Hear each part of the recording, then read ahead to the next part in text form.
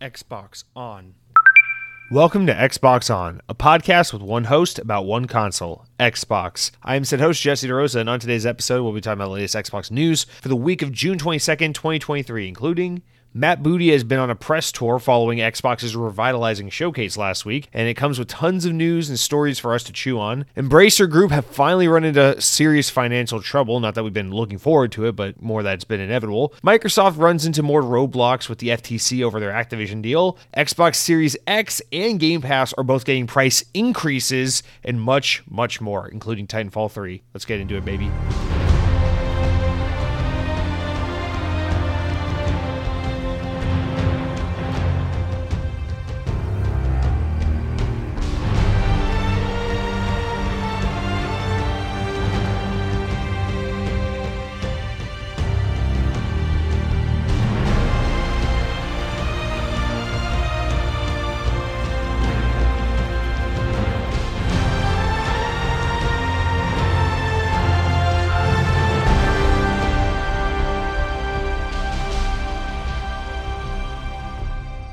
On this day in Xbox history, in the year 2010, 13 years ago, Transformers War for Cybertron released for the Xbox 360.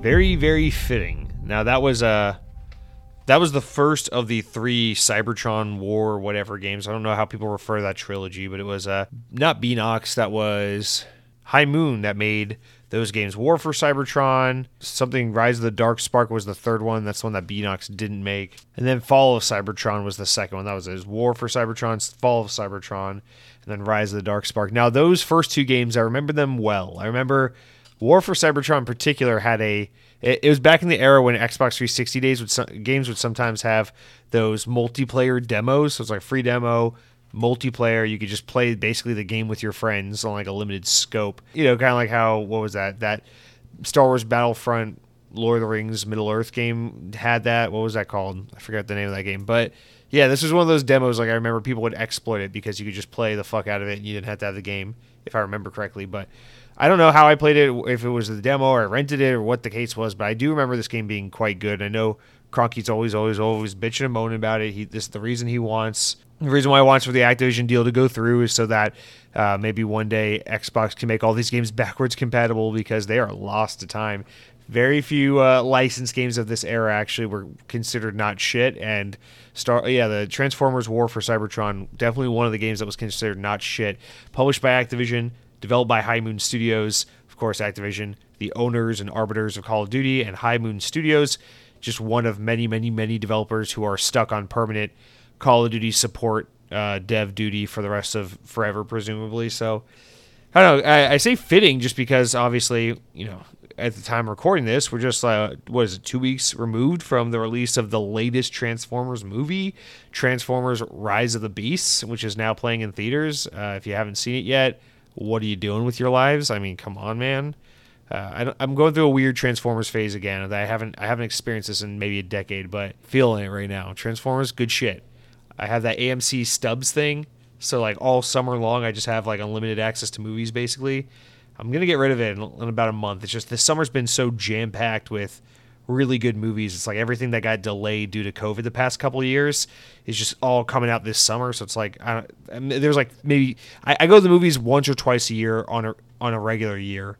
But this summer alone, I think between like from April to August, it's probably like 15 movies I want to see. So I'm just like, fuck it. I'm getting this AMC pass. And it's actually been a lot of fun. I basically spend like every weekend, I'll pick one night and I'll basically just spend the whole night at the theaters and just watch a movie back to back to back. I'll watch like 2 movies in a row, and then just, you know, Friday night, Saturday night, whatever. It's been a lot of fun, and as a result of it, just, you know, having no consequences to what movies I see, what format I watch and what's showing. Because normally I'm very frugal at the movies. I'm the kind of guy who like goes at 11 a.m. so you can buy the $9 ticket instead of $15 ticket, and I don't spend money on popcorn, so that shit's a waste of money. So like, I'm not that guy usually. You know, I go to the theater twice a year just for like a Marvel movie or something like that, and, you know, whatever, $8, $9 in and out. I'll see you next year.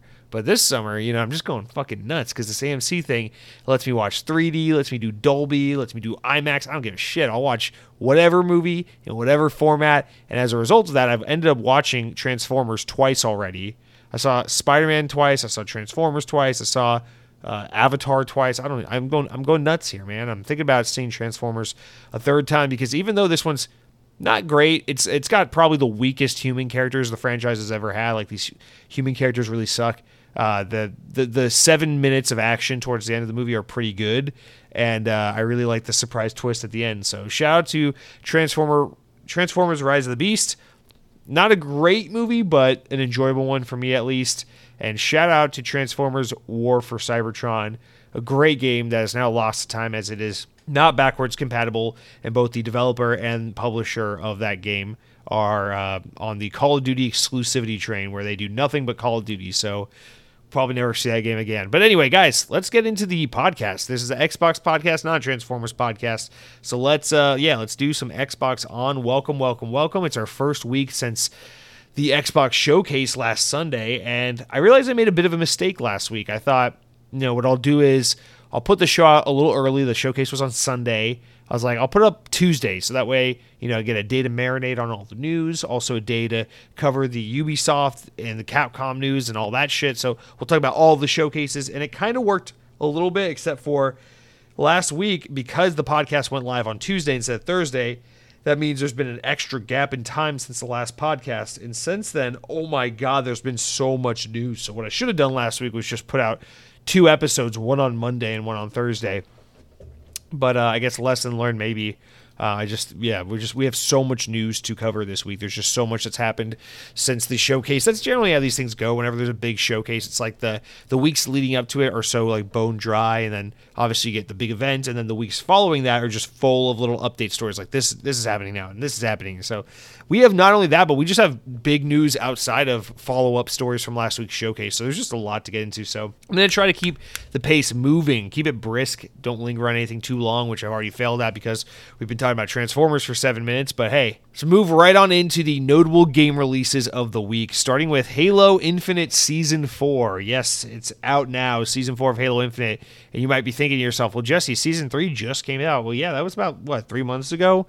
Yeah, for the first time, Halo Infinite has a regular season duration. So I haven't played it yet. I thought I was going to play it last night, and then when I went to my Xbox, I'm like, are we done downloading this update? What was it, like a 6 gigabyte update for the new season? No, it was like a 54 gigabyte update to play Season 4 of Halo Infinite. So it's like 10:30 at night. I'm like, I'm going to play a couple matches of these new maps on Halo Infinite and see what's going on with Season 4.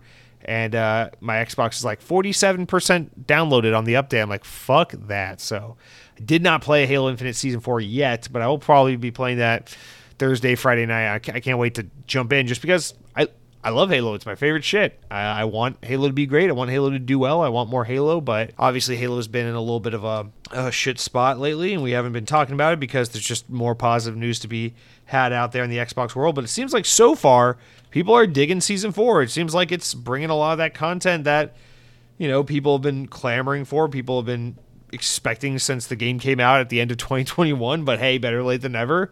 And it comes with some disappointing news. There's that news this week that multiplayer seasonal cutscenes and story content for the seasons is basically being cut from the game. So just more content, more story content from Halo that is just going to be left in limbo because I guess Xbox has zero fucks to give about respecting the narrative of the Halo universe. So Halo 5, unfinished story. Halo Infinite, unfinished story. And now Halo Infinite's multiplayer, also unfinished story. But hey, at least they'll probably squeeze out 7 more fucking novels that no one will read this year. So there's that. And season 4, it brings a lot of updates to Forge. It brings a new ranking system, which I've been very much looking forward to. It brings some new maps that genuinely look unique and creative and not just like more of the same map we've seen 100 times in this game. So it looks like there's some really good content. I'm excited to get into it. Definitely have some more to say about next week. And Halo Infinite Season 4. God, I wish Halo 4 was coming out because then it would be 2012 and I would be much further away from death than I am now. But that's not the case. Aliens Dark Descent. Speaking of things that could kill you, other notable game of the week, Aliens Dark Descent. It is out. As of the time of recording this, it's already out. Optimized for Series S and X, smart delivery title. This is that Aliens top-down. Is it RTS or is it a tactics game? I think it's an RTS. But no, it's not. It's got to be tactics. They don't do RTS anymore. I don't know. I actually should have known going into this. But yeah, it's that new Aliens top-down strategy game, and it is out now. And I don't know, I feel like this game keeps kind of coming up in circles. Like, you keep seeing about it, but like, is anybody really like dying to play this? I don't know. It is published by Focus Entertainment, and they seem to only get in bed with games that are excellent. So maybe it's good. I don't know. But Aliens: Dark Descent is out this week, and then the third game of note that's out this week is Crash Team Rumble for $30. This new Crash multiplayer game. That is, of course, optimized for the new consoles and smart delivery. Is a new 4v4 team-based competition multiplayer game. They've been marketing this game kind of on and off, like heavily on and off throughout the past 6 months since it was announced at, I want to say, the Game Awards. And I don't know, man. I like Crash. Obviously, I'm nostalgic for Crash. I like Crash, but I don't know. This game this seems like a flash in the pan, and it's kind of sad because I love that Toys for Bob has been given an opportunity to do something other than Call of Duty, but I feel like their resources could have been better spent doing not this. So whatever. Hopefully I'm wrong. Hopefully the game's great. We'll see. But Crash Team Rumble is out as of this week. So those are your notable games coming out this week. We have a little bit of everything in every segment this week, by the way. We got Activision updates, we got corrections, we got it all. So with that said, let's get into our Activision updates.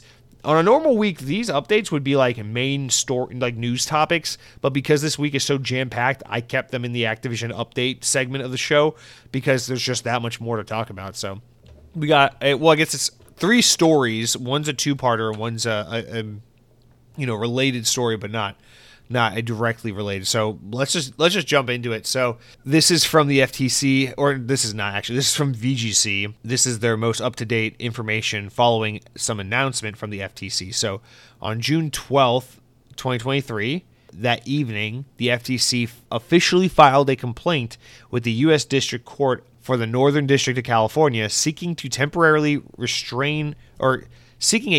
restraining order and preliminary injunction. Both the temporary restraining order and preliminary injunction are necessary because Microsoft and Activision have represented that they may consummate the proposed acquisition at any time, redacted, without any further notice to the Commission. Quotes at the FTC. Continuing on, a preliminary injunction is necessary to maintain the status quo and prevent interim harm to competition during the pendency of the FTC's administration processing to determine whether the proposed acquisition violates U.S. antitrust law.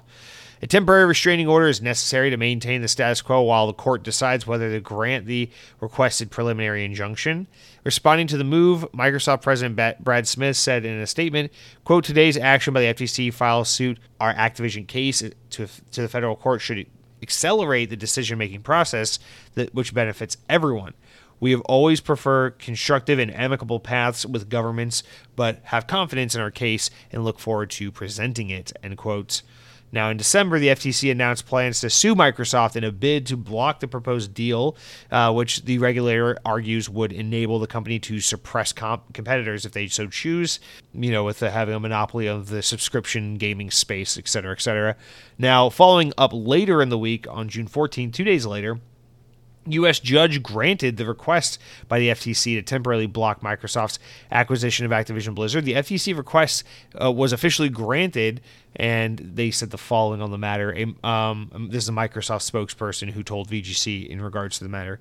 Quote, accelerating the legal process in the U.S. will ultimately bring more choice and competition to the gaming market. A temporary restraining order makes sense until we can receive a decision from the court, which is moving swiftly. So it seems like they're basically saying, like, we need to slow down the interaction between these two companies while we see if we want to block this deal or if we want to further scrutinize it. But basically, like, the limitations they're putting on it might accelerate the process by which they have to go through this evidence and these cases and kind of figure out what they want to do. So it's a little bit of a good thing, a little bit of a bad thing. It seems like the FTC is really open to scrutinizing this deal to the fullest extent, which is on paper a good thing, but in terms of us wanting to spend the rest of our lives talking about this deal, a bad thing. But on the other hand, it's also just a way to speed up the whole process because now there's kind of a time on it. We're looking at Activision, which is a California-based company. We're talking about U.S. courts here in the Northern California district, and they're probably thinking about the economy of their state and things like that. It's like you don't want to hold up Activision too long. Also, you can't really effectively run Xbox and run Activision without there being a way for them to communicate and such. So this is just kind of in a way them be like, okay, real quick, we need to figure this out. Everyone pause for a minute. We'll figure out where we need to be on this situation, and then we'll find an appropriate place to jump in and start kind of weighing in on what we think and which way we're going to govern. So it seems like we're about to have a lot of quick movement regarding this story, which is excited and welcome, because because if this somehow gets to the FTC at the end of the day, I mean, that's really it. Everything else will find a way to resolve itself, but it's the FTC is like the main hurdle they're up against now, because, no offense to England, but like the CMA, compare the FTC, it's like, okay. If you get the thumbs up from everyone but the CMA, it's like, really? We don't care. So that's, I mean, we're getting close to a judgment day that's going to either punt this thing another year or really give us a really firm idea of where this is ultimately going to head. And so I'm excited to finally, hopefully, get that final acknowledgement so we can just be one step closer, not talking about this anymore. But the third story regarding this, the biggest update here, or the latest update here on the Activision Microsoft deal, is coming from VGC, and it says, well, actually, this isn't the biggest in terms of what's more significant in the long run. It's the other story, but in terms of what's going to be more salacious, it's this one right here, which is that the plaintiffs in a consumer lawsuit seeking to block the Microsoft Activision deal have claimed to have evidence that Xbox their intentions are to put Sony out of the market altogether. The private antitrust action, which was brought by 10 video game players in the U.S., argued that the acquisition could substantially lessen competition or create a monopoly in the violation of the Clayton Act. The lawsuit was initially dismissed back in March after a district judge, Jacqueline Scott Corley, found it failed to present sufficient evidence to support their claims. However, the plaintiffs later filed an amendment lawsuit containing redacted information from Microsoft, including a strategy memo and new information provided by Sony Interactive Entertainment. As spotted by Axios now, a key piece of the plaintiff's evidence is alleged to be an internal email that was sent by Microsoft's head of Xbox Gaming, Matt Booty, to Microsoft's chief financial officer, Tim Stewart, or Xbox's chief financial officer. The purported internal Microsoft email described as uncontroverted evidence that Microsoft had the intention to push its main competition, the PlayStation platform, out of the market, end quote. The passage is said to be from, quote, Exhibit K, one of the sealed documents that opposing lawyers have been debating. In the legal documents, Microsoft debates that in the email, the internal exchange that should remain sealed claims that there is no longer a bearing on the court's decision. Now, I feel like a lot of people are going to, there's going to be a lot of YouTube videos kind of like just really taking this and running with it to the first extent. Here's the thing.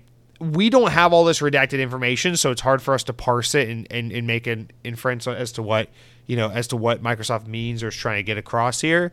So it's just he said, she said without that redacted info. Now it stands to reason that as a competing brand, Xbox, Microsoft, they probably want to beat PlayStation in terms of selling consoles and being a bigger name in the video game space and having a larger audience and selling more video games and having more subscribers and people playing on your platform and engaging in your ecosystem. Like, no doubt that's Walmart probably wants to beat all their competition. McDonald's wants to beat all their competition. Coke wants to beat all their competition. That's how that works. So it's very possible that the information here was just something to the effect, some aggressive form of saying like, hey, this will make us really competitive and give us an upper hand and help us finally, fight back against Sony, who have just been trouncing us for like basically tens of years at this point. So I don't know, is that what the evidence is, or is it really Matt Booty being like, soon we will have all the Game Pass subscribers, and then we will implant a small hack inside every DualSense controller, which will cause a red ring of death-like attack form to come on the PlayStation controller that has terrible battery life, which will then give polio to all who hold that device, meaning that everyone who buys Spider-Man this fall instead of Starfield will be stricken with polio, at which point we will take over the PlayStation brand, burn it to the ground, and rule the video game empire, blah, blah, blah. Like, I don't know, like, is that what Matt Booty was saying? Like, I don't know. So I feel like it's like Microsoft and Xbox probably want to be really competitive with Sony and probably want to give them a run for their money. Yeah, that's how it works when you run a competing brand, when you run a business that's supposed to financially compete with people in the similar market who fight for the same market, segment, fight for the same consumers. So, I mean, yeah. But I don't know. I just find it interesting to think that Matt Booty's writing these emails behind the scenes where he's like, I want to It's not enough for me to be competitive with PlayStation. Hell, it's not even enough for me to sell more consoles than PlayStation. I want to end PlayStation. Like, he just wants to, like, what's he gonna do? Like, knock Microsoft's already, like, kind of in the door with some of these weapons manufacturers like Lockheed Martin and shit like that. What are they going to do? Like, knock on their door and be like, we need bombs so we can fucking take out Japan again. Yes, it's World War II all over again. We're going to take out Japan. Can't be too careful. We know Sony's not everywhere in the state of Japan. They're just in one place. I think they're in Tokyo. I don't know where they're from, but let's just fucking bomb the whole country to be safe. Can't be too secure when it comes to these kinds of things. Like, listen, if that's Matt Booty's email, then we got a bigger problem on our hands. Microsoft's trying to bomb our Eastern allies, so that's a huge issue. But I don't know. This is just this small, like, gamers lawsuit thing that keeps popping up again and again and again. I just find it's so comical because it's like there's like a real thing going on here, and then these guys keep getting spotlight, keep getting attention, and now it seems like for the first time they've got some incriminating evidence, but they're not even allowed to really reveal that to anyone. Because it's all just redacted information. So again, it's like supposedly they have an argument for the first time, but we just can't really make anything of it. So, yeah. All right, let's move on from the Activision stuff because that's actually the least interesting stuff we have to talk about this week. And honestly, who gives a shit? So let's talk about our one and only correction of the week, and then we can move into our stories of mild amusement. So for corrections, I'm very, very, very happy and excited to share this correction with you all. Couple weeks back during the PlayStation showcase, they revealed, yes, the Metal Gear Solid 3 Sigma, whatever remaster, whatever Omega make, whatever it is. But Konami also announced the Metal Gear Solid Master Collection Volume 1, which comes with basically a remastered version of Metal Gear Solid 1, 2, and 3 for PlayStation 5. But they were very cagey and dodgy and did not confirm that it was coming to Xbox. Well, we have good news, because today during a Nintendo Direct presentation that took place, Konami revealed that the Metal Gear Solid Master Collection Volume 1 is indeed heading to Xbox Series S and X, as well as Windows PC and Nintendo Switch, in addition to the previously confirmed PS5 release. So this is very, very exciting news. We'll get to that in a second. Additionally, the publisher shared that players can expect the bundle to launch on October 24th, 2023, which is just a terrible time to release anything because there's already like 75 games coming out within those last couple of weeks of October, but whatever, you do you. What makes this news really special and notable, and why it's even worth, really digging into here, is because the Metal Gear Solid Master Collection Volume 1 includes a remaster of the first Metal Gear Solid, which, until this game comes out, has only ever been available on PlayStation hardware, with the exception of the Twin Snakes remake in like 2001, 2002. That was, who was that? That was, what are they called? Silicon Knight? They did a port of that game. It was like a ground up remake, actually, of that game when it was only a few years old for the Nintendo GameCube. So that's kind of an odd one-off one. You can't really even find that version of that game anymore. But historically, this infamously, Metal Gear Solid 1 has never been available on Xbox. When Metal Gear finally came to Xbox for the first time back in the late 360 era, they brought Metal Gear Solid 2, Metal Gear Solid 3, and then they did Metal Gear Solid 5 when it came out on Xbox as well. But Xbox has never... and they did Peace Walker, which was the PSP game. But Xbox has never had Metal Gear Solid 1 or Metal Gear Solid 4. So this is a huge deal because this is the first time Xbox fans will have access to Metal Gear Solid 1, which is great. I had to go bootleg that bullshit on a PS3 back in the day, and the game does not hold up well control-wise, but it is a really cool game. So it is finally going to be time for these Xbox gamers to have access to such a historically significant game in Metal Gear Solid 1. And just for that alone, I'm going to pick this up just to support it because I'm so happy to see that finally this game will be available. And also, if we're going to finally be getting Metal Gear Solid 1 on Xbox, then it stands to reason we'll probably get the other... They'll do a Volume 2 at some point, right? Where they'll come with, like, I don't know, like Metal Gear Solid Rising and Peace Walker and Metal Gear Solid 4 and 5 and do, like, a Volume 2 collection. And that could be the first time Metal Gear Solid 4 ever comes to Xbox, which would also be fucking awesome because even worse than Metal Gear Solid 1, Metal Gear Solid 4 has always been stranded on PS3. It came out on PS3 back in what, 08, 09, I want to say 08, and it never came to another platform ever after that. So this would be a huge deal because not only has Xbox never had access to that game, and it's so stupid thinking that Xbox players will be able to play Metal Gear Solid 1, 2, 3, and 5, but not 4. In addition to that, the game will finally be no longer stranded solely on the PS3, which is a console that Sony simply refuses to support with backwards compatibility. And let's be honest, PS3 was awesome for the time, but it's like a lost to time console at this point. Like games that were on PS3 and never made it off of that platform are just impossible to play these days. So this will be really, really great for the preservation of that game alone. And since we're talking about it, I guess we should just mention this, right? Because one of our stories of mild amusement is actually about Metal Gear Solid 4 on Xbox. It's just kind of a little throwaway, isn't this cool to know, kind of little factoid about something that happened long ago. But I say we just read it now, and since we're already talking about Metal Gear.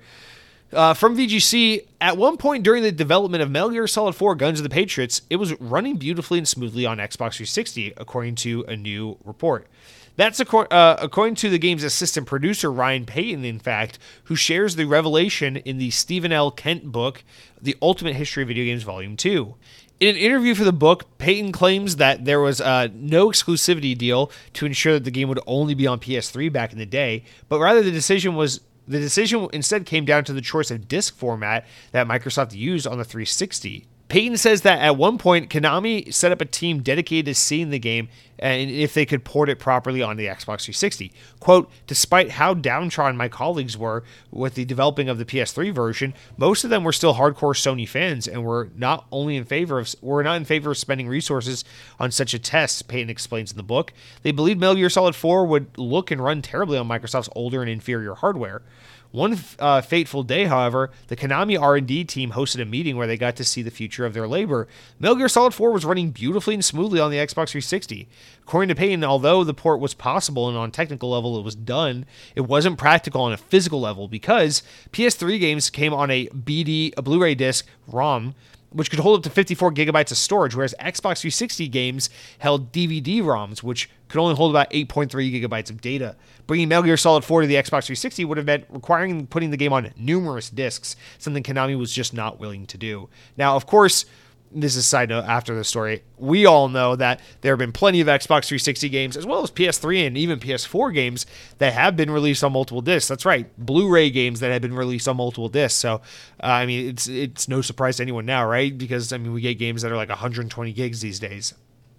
However, it's just so funny and quaint to think that back in like 08, a company like Konami was like, we refuse to put a game on multiple discs. It's like, why? Because only Square Enix has ever done that with Final Fantasy up until this point in history. So they just didn't want to add to it or something. It just seems so silly that it's like, so this game was never needed to be an exclusive on PlayStation 3. It was just because you didn't want to do multiple discs. That just seems so silly. Like, I'm pretty sure Final Fantasy 13 was multiple discs on the Xbox 360. Okay, it happened. I played it on 360. It was a real thing. So I don't know. I just find it so funny that's kind of the story. But hopefully, with this story coming to light and the news of the Volume 1 collection, we're finally getting MGS1 on Xbox. Maybe, just maybe, a Volume 2 collection is on the way in the next year or two. And with that, we will finally get to play Metal Gear Solid 4 on the Xbox consoles. And mark my words, I played MGS1. I've embarrassed to admit I've never played MGS2, although I'm pretty sure it'll be my favorite entry in the series when I finally do. It's been on my list for many, many years. But man, I will just reset and play MGS 1 through 4 if they really do put. I don't know if I'll play 5. I really have no interest in 5. But I will play Metal Gear Solid 1, 2, 3, and 4 if they actually stick to their words and put all 4 of these games on Xbox. I just really don't want to invest in it if they're not going to give us the whole set, although I do want to buy Volume 1 just purely out of support for finally getting that game on Xbox. Just send a message, But anyway, that's it for our correction. Super, super excited to see that that's the case. Just too bad that's coming out October 24th because there's like 800 other games. Nintendo just announced a new Mario 2D game. What is it called? It's Super Mario Bros. What's that called? Super Mario Bros. Diamonds or something? Wonder, yeah, Mario Wonder. It's such a stupid name, but goddamn, that game looks so good. I'm like, on top of like the 7 Xbox games coming out around that time that I don't want to play, now there's a Switch game I want to play. There's just so much happening this fall. It's insane. But yeah, shout out to Metal Gear and Konami for finally getting this fucking thing on Xbox. I'm really looking forward to that. I'm just happy for the franchise, happy for the Xbox community, and for the preservation of this series, that it will be on the platform that most respects old games, because PS5 don't even run PS3 games. What the hell, man? Although I guess we did start off the podcast this week talking about how there's an Xbox 360 game I like that I can't play on Xbox Series X, so hypocrisy. All right, let's move into the mildly amusing stories, you guys. Starting off, everything's from VGC. I don't know of any other website. My browser literally won't take me to another website. Microsoft has confirmed that they are no longer developing games that will run natively on the Xbox One. Speaking of preservation of games and moving on in a new time and place and all of that, that is right, guys. Quote, "We've moved on to Gen 9, Xbox Game Studios head Matt Booty said in an Axios interview, referring to the Series X and S.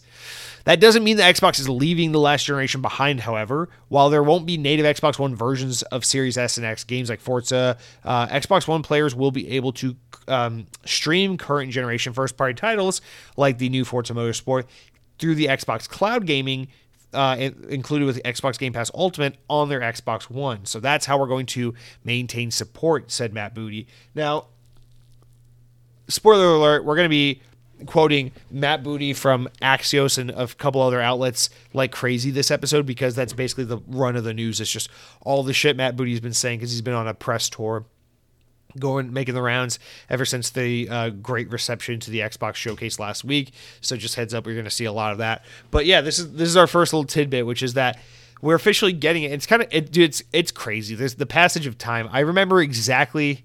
This is like the craziest thing is I don't know why I have such a very, very, very crisp, vivid memory of it being 2014, riding my motorcycle to the gas station and filling up with my podcast. My motorcycle helmet had like a little Bluetooth speaker thing in it, so I could listen to so I could take phone calls or listen to podcasts. And I just very vividly remember 2014 on that stupid fucking motorcycle I can't believe I ever even owned, and filling up gas and listening to IGN Podcast Unlocked. And Ryan McCaffrey was like, "Well, that's it. They're officially ending support for the Xbox 360." And I just remember sitting there like pumping gas, being like, damn, man, end of an era. That's crazy. Well, at least we're focused solely on Xbox One starting now. It's all about the current gen. And I don't know. It's so fucking crazy to me, because it's like the time period from when Xbox 360 was relevant to when they officially stopped supporting Xbox 360 during the Xbox One generation. I'm like, man, that must have been like 40 years, because I went like Xbox 360 came out when I was like in 6th grade. So like I went from being a little kid to like a college student. So I don't know, to think that we've gone from that same exact period of time now, but with the Xbox One to Xbox Series X. And I'm just like, holy shit. I swear to God, that was like 2.5 years ago, maybe. So this is one of those like make you feel old real fast kind of moments, thinking about how Xbox One is officially old enough for us to be like, that's it. We're not making games for Xbox One. That means going forward, like there will be Xbox One games released still, no doubt about it. Of course, there'll still be like fucking Ubisoft making Just Dance and like some stupid sports games. I wouldn't be surprised if we still got another Call of Duty or two left out of Activision, while they're still putting it on old hardware like PS4 and Xbox One. But as far as first party is concerned, there is no more natively running Xbox Game Studios or Bethesda type games on the Xbox One, which is, I mean, it's not like shocking when you think about the fact that there really haven't been a lot of Xbox One games recently. I think really like Halo Infinite was probably like the last one, but I don't know, man. It's kind of crazy to think that we're at the point now where it's like, yeah, if you have an Xbox One, it's like, what are you doing, man? You should be on the Xbox Series S or X now. Like, why are you still rocking an Xbox One? Of course, as he says, you can still stream. If like say Starfield comes out and you don't have an Xbox Series S, you can still stream Starfield to your Xbox One if you're a Game Pass Ultimate subscriber, of course. But who the fuck wants to do that? You want to run the game natively, so go get yourself. $500 is a lot. And depending on where you live, that price is about to get even more expensive. Spoiler alert. So, go get yourself a $299 Xbox Series S. You'll be glad you did. It's a great little investment there. But I don't know. I feel like we should do like a Viking funeral or something. Like I should go get my Xbox One that I actually still use like every day. I keep it in the bedroom to watch like YouTube at night to like listen to jazz while I read. And I don't know. I feel like we should take like an Xbox One or something and wrap it in like a loincloth and then put it on a little raft and do a Viking funeral. What do you guys think? And a flaming arrow and shoot that motherfucker off into the sunset. I feel like I'm not ready for it, but it's time. You know what I mean? So. Xbox One. I know it's an audio only podcast, but if you could see right now, I got my hand to my forehead. I'm saluting the Xbox One. You've done me proud. You've done us all well and good. And listen, Xbox One, I understand you came out the gate stumbling super hard, and there's some cringy quotes from those early reveals, but you were a good console. Goddammit, they just didn't understand you. I swear to God. Kinect was good. Especially Kinect 2.0. Kinect 2.0 was actually really fucking good. I miss the snap feature every day. Shout out to Windows 8. If you didn't like Windows 8, it's because you're fucking stupid and everyone knows it. Also, shout out to Halo 5 at Rock. Shout out to Quantum Break. Shout out to Sunset Overdrive. And shout out to Sour Patch Kids. One of the best, possibly the only good sour candy, gummy candy. Like, shout out to those. But yeah, Xbox One, you will be missed. And Matt Booty, keep that juicy booty detail coming because we got a lot more quotes from Mr. Booty. But not next, because next we got a Todd Howard quote. And this is the perfect example of what I mean when I say I should have had a second episode last week, because by this point, this little tidbit is so old. So we won't linger on it for long, but we haven't talked about it on the show yet, so we're going to talk about it here. So Starfield game director Todd Howard has said that he's been playing the upcoming RPG Starfield on his Xbox Series S in the letter S, not X.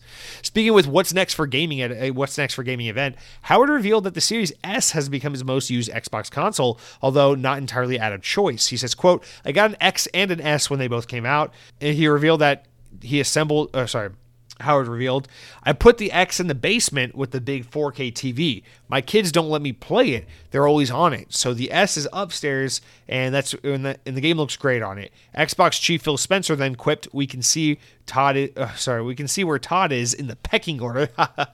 Corporate camaraderie. Howard then responded, "It looks great, but technically most of my Starfield time has been played on the Series S within my family." So that is a cute little anecdote. And I know a lot of the comments are like, "What do you mean you can't afford another Xbox X? Todd Howard, you don't get paid enough money by Bethesda and Microsoft?" Shut up, dipshit.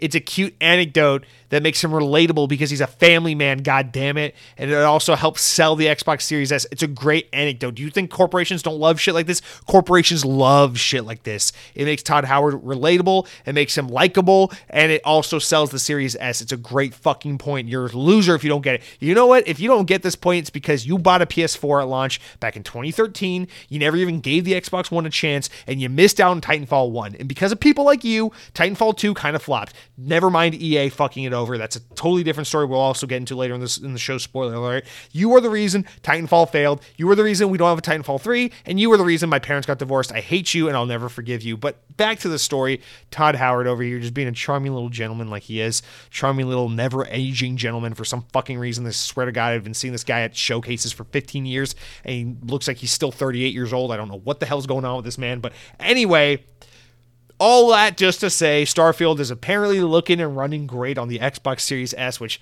personally I don't give a shit about, because I'm going to play Starfield on both my S and my X, because I'm going to be so invested in Starfield that when my girlfriend wants to use the main TV where the X is, no doubt I'm going to be moving over to my desk to play it on the S. So, doesn't matter either way.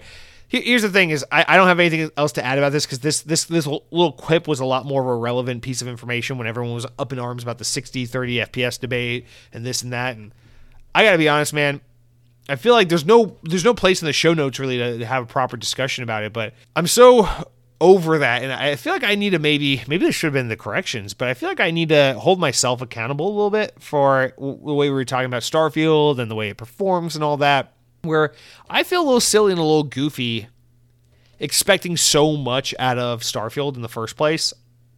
When I was like, they got to figure the 60 FPS thing out. It's going to be such a big L for Microsoft. I'm not personally, I remember I kept saying that, and like, they got to figure it out. They're going to get so much shit for it. Not even so much because I cared whether it was 30 or 60, but because I knew it was going to be a huge blunder for them. But I actually think they've done a really great job of getting that message out. The way they did it was really well by like hiding it from the event and letting people just like focus on the game itself, and then having a more controlled environment to speak about it immediately afterwards during an interview. So I actually think they did it quite well.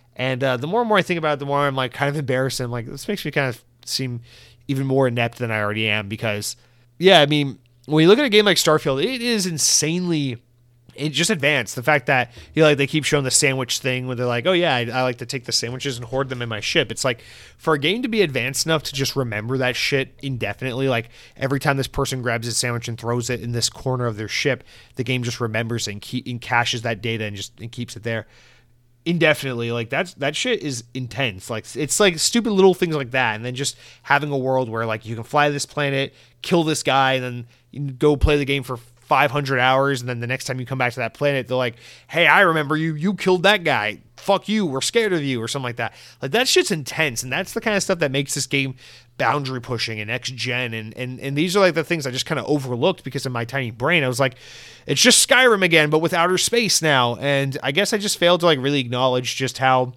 and I'm not trying to do like corporate PR cover up for this game. I'm not trying to be like a fanboy shill. I'm just trying to speak honestly. Like clearly, I overestimated the power of modern consoles, to be honest, because I mean a $500 box is only going to get you so much power, and I kind of underestimated just the technical prowess and advancement that is Starfield. So. If anything, it actually has me more excited for the game now, because I'm like, man, for the game to be so intense and so technical and so next gen and boundary pushing that they just couldn't figure that 60 FPS. They just couldn't do a solid locked 60 FPS on console. Like that just means that this is a really intense game. And again, it's like we've seen so much 60 FPS up to this point because we've been supporting the Xbox One the whole way through. Everything's been about like, well, the game's also got to run on Xbox One. But now we're not doing that. Now we're talking purely next-gen games built from the ground up to run on PS5, Xbox Series X, and really powerful PCs. And when you're designing games like that, you can really push the envelope far, far, far. And when you're making a massive open world game that lets you do whatever, and the world constantly remembers that, even though you can go so far away from point A to point B, it's like, yeah, I mean, there's going to be technical sacrifices that have to be made to accommodate that game philosophy, that game design.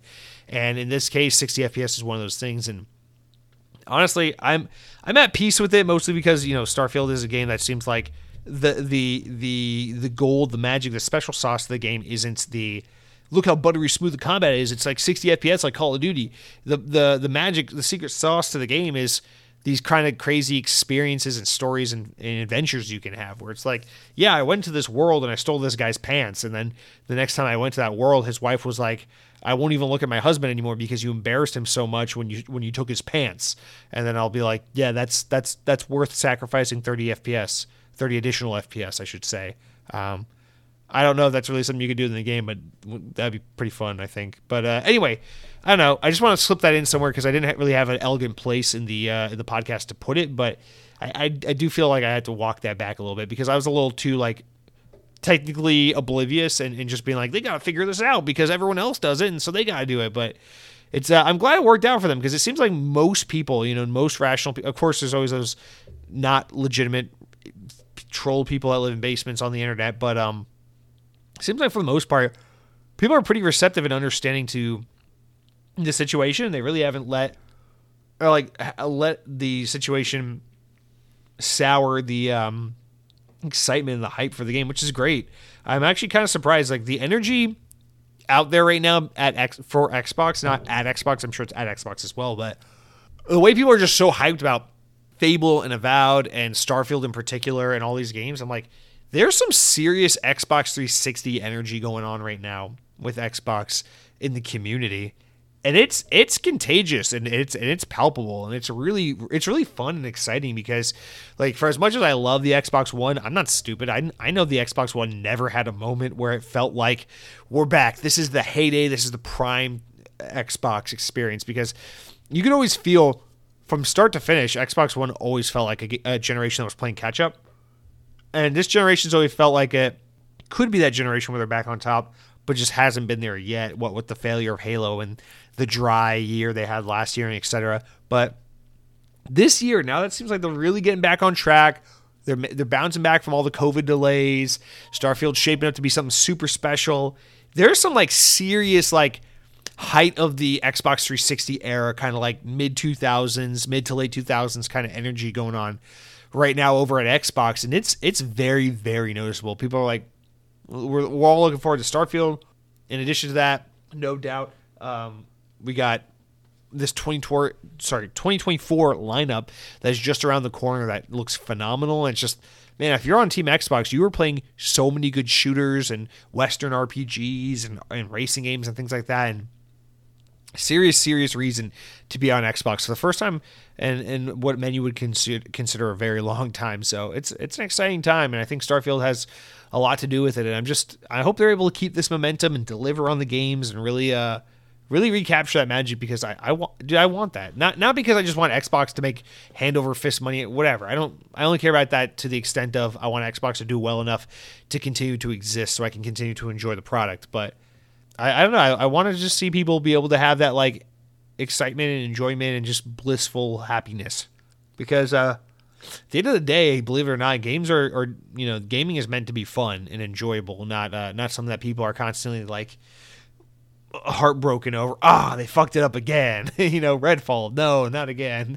So I don't know. I'm excited to see people be excited. I'm excited to see people be enthusiastic and energetic and just positive about the outlook and the situation that is Xbox, and that will come with great games, and it looks like that's what they have on the way, so I'm happy about it. All right, let's circle back to Matt Booty, because this Matt Booty can't stop shaking his juicy booty all over the news outlets. In fact, we got two more booties back to back right now, so let's get into one of them. Xbox Game Studios chief Matt Booty has said that both game players and games industry in general need to realize that the most big games now have development cycles that are around half a decade or more. In the same Axios interview as mentioned before, Booty said, I think the industry and the fans are a little bit behind the curve on sort of a reset to understand that games aren't 2 or 3 years anymore, specifically referring to high-end big budget games. Matt Booty added that now they're 4, 5, 6 years to develop. All right, let's stop there real quick. I don't know. I feel like people who are like really in the know of games should already know this, but I guess maybe they don't. I don't know. Maybe if you spend enough time on Twitter or something, you wouldn't know that people know this, because people are just ridiculously stupid. I mean, I feel like every day people are just like, Ghost of Tsushima 2 when? And it's like, guys, the game came out like 2 years ago. Calm down. But yeah, with rare exception, and it's been the case for a while now that, yeah, games take 5-6 years to make. That's just kind of the normal turnaround time. In fact, like we see it happen all the time now, where it's like a game might take 8 years, 9 years to make.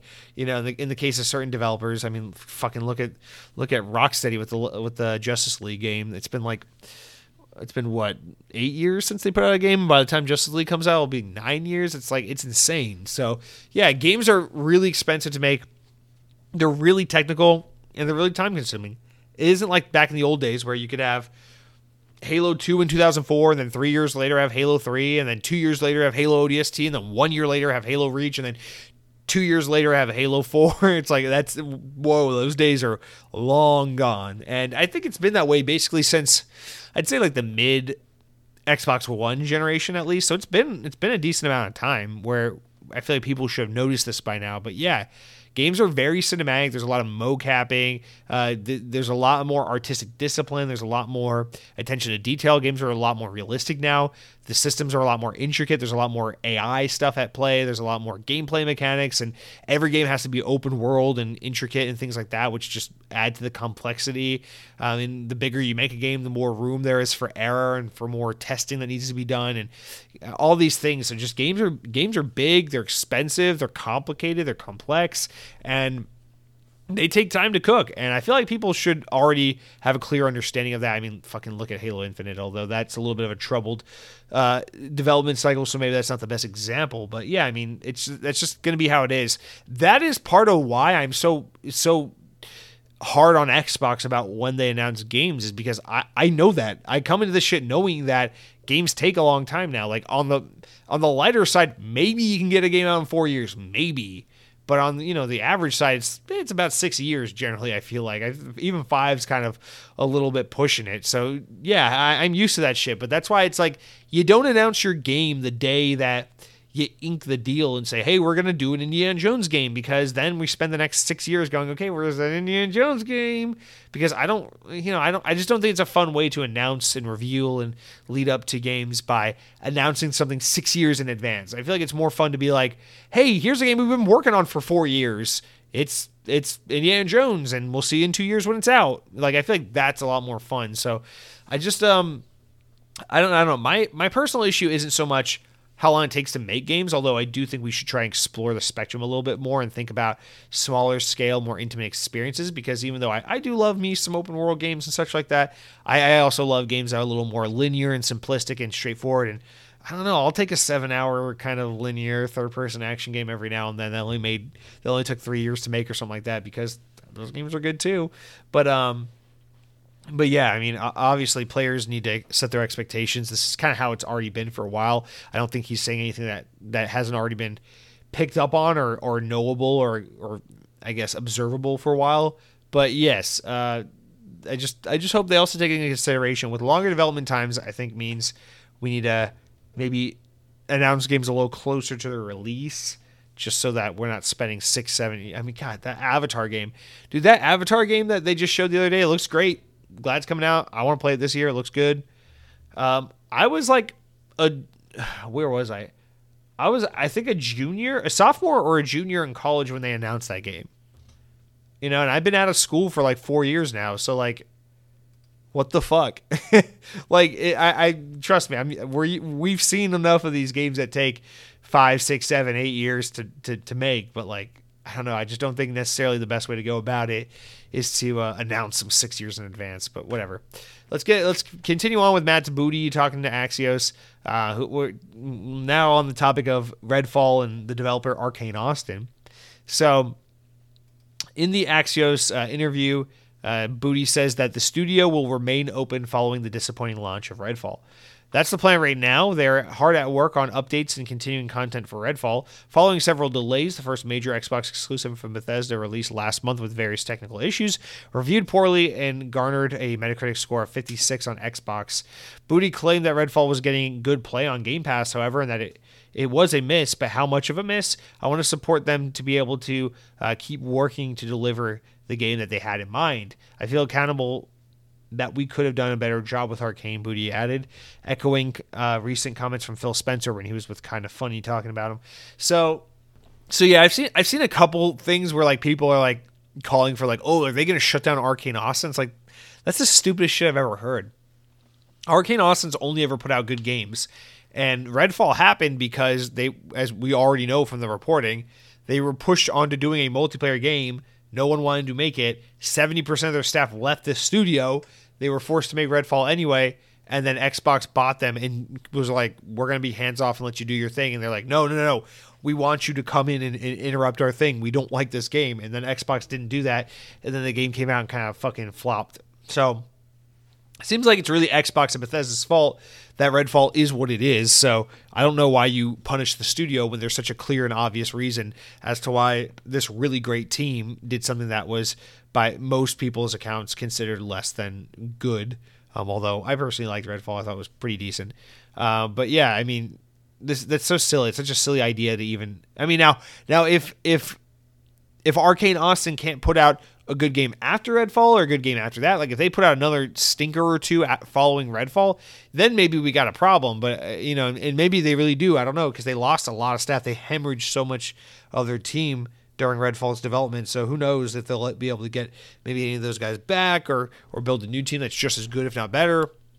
That's a whole other story, and that's a really disappointing and sad thing to learn about. But yeah, I mean, shutting them down over Redfall, that's so silly. And yeah, I'm not surprised what Matt Booty's saying. He is a little vague about it. It's not like he gives numbers or anything, but it doesn't surprise me at all to see that Redfall is doing well on Game Pass, because, even if a game gets whatever scores, it's still like, if the game looks pretty decent and you already subscribe to Game Pass, you might as well give it a try. I mean, how much mediocre garbage do people watch on Netflix just because they're bored and they already have Netflix, and why not? It's there. So I feel like games like Redfall, as long as there's like some nugget of an interesting game there and the game's not a total broken mess, it's like you can really, I don't know. I feel like you can still get a decent success, but that shouldn't encourage you to put out bad games on your service. But I'm just trying to say, like, I'm not surprised that people are kind of into Redfall on Game Pass, despite what the diehard fans and the loud people in the industry are saying online, because it's a fun game. If you're not expecting the world out of it and you just download it one day and give it a go, I think you'll find Redfall's a pretty decent time. It's nothing immaculate, but it's a good, decent game. Anyway, let's move on. We got a delay to speak about. Games that should have been delayed, maybe Redfall, but now we got another one. Immortals of Aveum, first-person magic shooter from Ascendant Studios, published by EA, has been delayed by a month. Previously releasing on July 20th, the game will now come out August 22nd.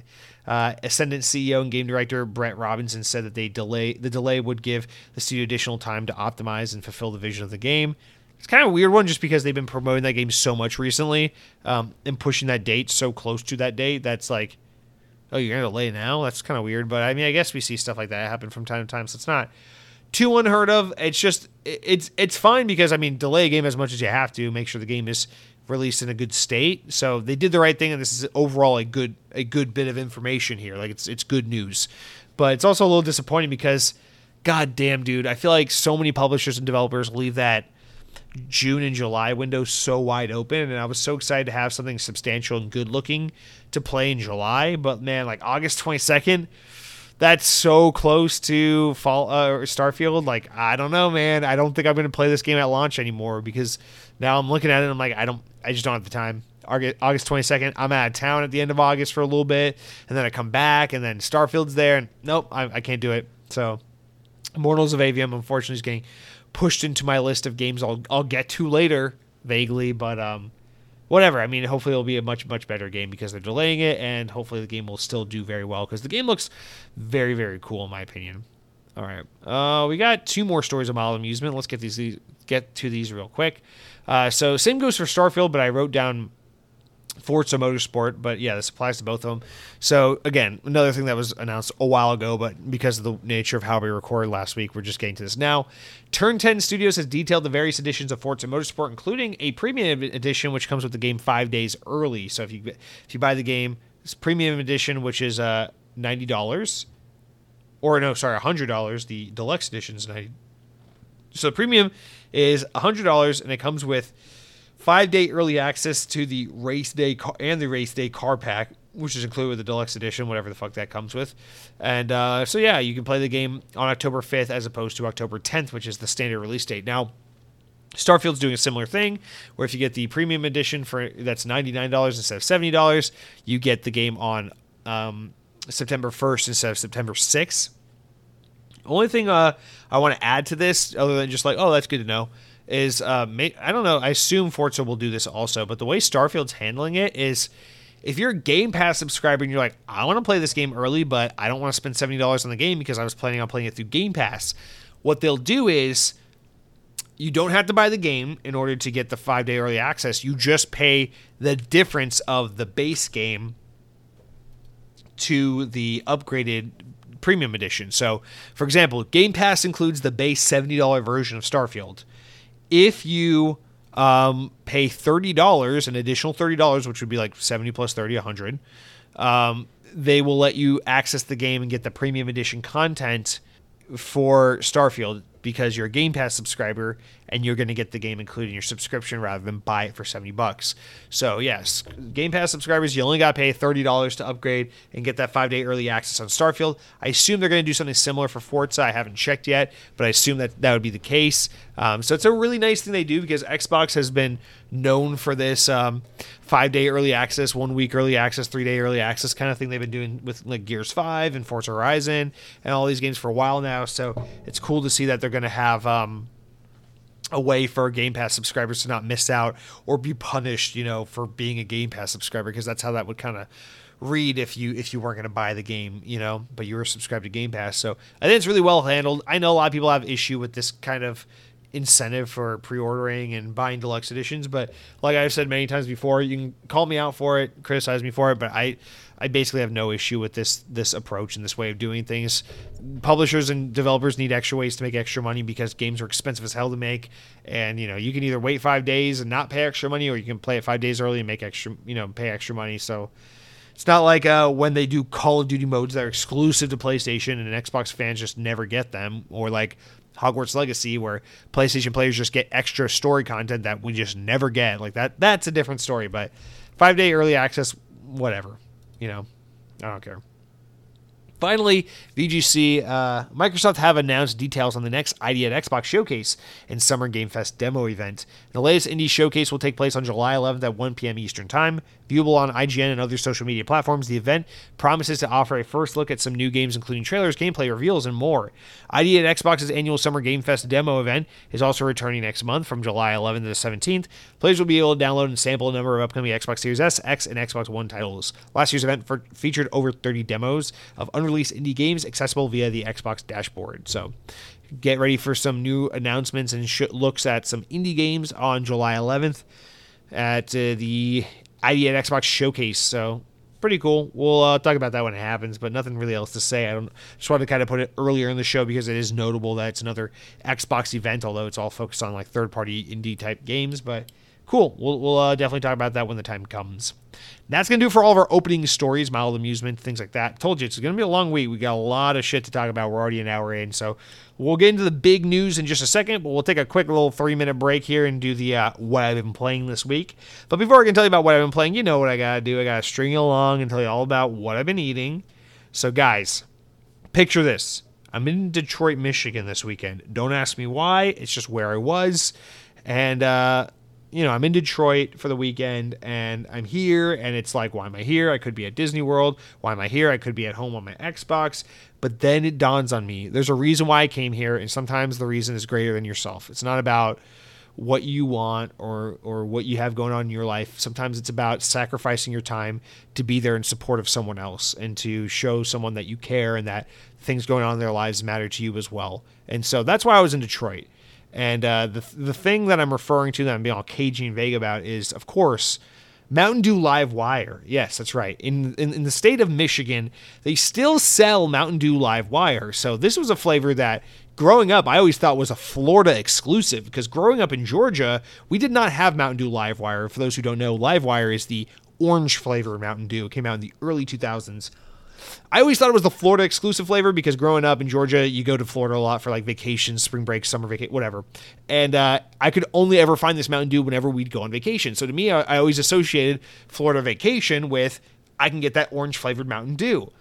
Well, fast forward to the day I moved to Florida, I'm like, holy shit, I'm going to live in the place where they sell the orange Mountain Dew. And about 2 months into living in Florida, Mountain Dew announces, hey, we're pulling back a couple of flavors out of the Southeast, and we're going to make them like exclusive to like the Midwest and places like that, because Mountain Dew just doesn't really compete in areas that are more, I don't know how to put this, more culturally diverse, I guess, like city areas. So like Northeast, Southeast, West Coast, like California, Florida, New York, places like that, Atlanta. I guess these markets, there's just too much competition, and so they have to move into places that are basically whiter, because I guess Mountain Dew is just like for hillbilly white people with no teeth like me, apparently. So they pulled back a lot of flavors like Live Wire, like my favorite flavor of all time, Whiteout, and et cetera, et cetera. And so, yeah, lo and behold, I moved to Florida to be closer to the orange Mountain Dew, and then they took it away. So why? Let's get back on track. Why am I here in Michigan, in Detroit, Michigan? Well, because in Michigan they still sell Mountain Dew Live Wire. So I pop into my local convenience store here in Detroit, and they got Live Wire, baby. It's on the shelf. It's there. I see it. They got a new label on it. It looks good. It looks refreshed for 2023. And so I grabbed me a bottle, and it tastes as sweet as cherry pie, even though it's orange flavor. So that's fucking weird. But it's good. And it's Mountain Dew Live Wire, and it reminds me of my youth. And I drank it, and I loved it. And I said, you know what? For this, it was worth it to come all the way out to Detroit, Michigan. Shout out to Detroit. Shout out to Mountain Dew Live Wire. And also, shout out to Ice Mountain, which is their local brand of water. So shout out to Mountain Dew and Detroit. And that is it for what I've been eating. Now we will move on to what I've been playing. Also, shout out to Mountain Dew Live Wire, because orange soda usually sucks, but Livewire is very good. It's the one orange soda that doesn't suck. You heard that right. Fuck you, Fanta. All right. Let's move on to what I've been playing. You guys, I was out of town this weekend, so I didn't have too much time to play games, but I did make it a point to finish up Alan Wake. I have not finished all the DLC, which I am currently working on, but I did finish the main campaign. Not much more to say about this. I really love this game. I love Remedy. It was definitely an example of one of those games where it's like, I was destined to love this game, but the one time I finally tried it, I just wasn't in the headspace or the mood to play it, and so it didn't click with me. But I'm so glad I came back and gave it another try, because absolutely this game is great. It does it for me. I still say it's not as good as the best Remedy games. Like, I still think like Max Payne or Quantum Break, I still take those games over Alan Wake, but I definitely really like Alan Wake. Alan Wake, like everything Remedy makes, is about 10 times better than the next third-person story-driven game in line. You know, like I don't know. Listen, I love Naughty Dog. I love Sony Santa Monica. I'm not trying to be an Xbot. I do respect these like really narrative-driven Sony teams that make like Last of Us and God of War and Uncharted and shit.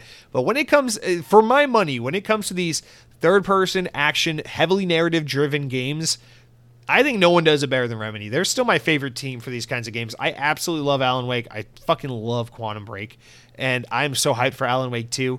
Really, my only big criticism of Alan Wake is, I think in the ending chapters, the last few chapters, they kind of drag out some of the gameplay and the combat a little bit, because I think the game's combat mechanic, while incredibly unique and cool and fun to play around with just because it's so different, it gets old quick, and it doesn't stick as well as some other games. And I think Alan Wake 2 will probably do a lot to address that. It seems like they're really trying to make it a different kind of game. But yeah, I think gameplay kind of drags a little bit towards those final chapters, but story, so cool start to finish. The world building, so cool. You know, the dialogue and the acting and everything, it's really, really, really good by 2010 standards, but obviously not as impressive by like what we get in modern games.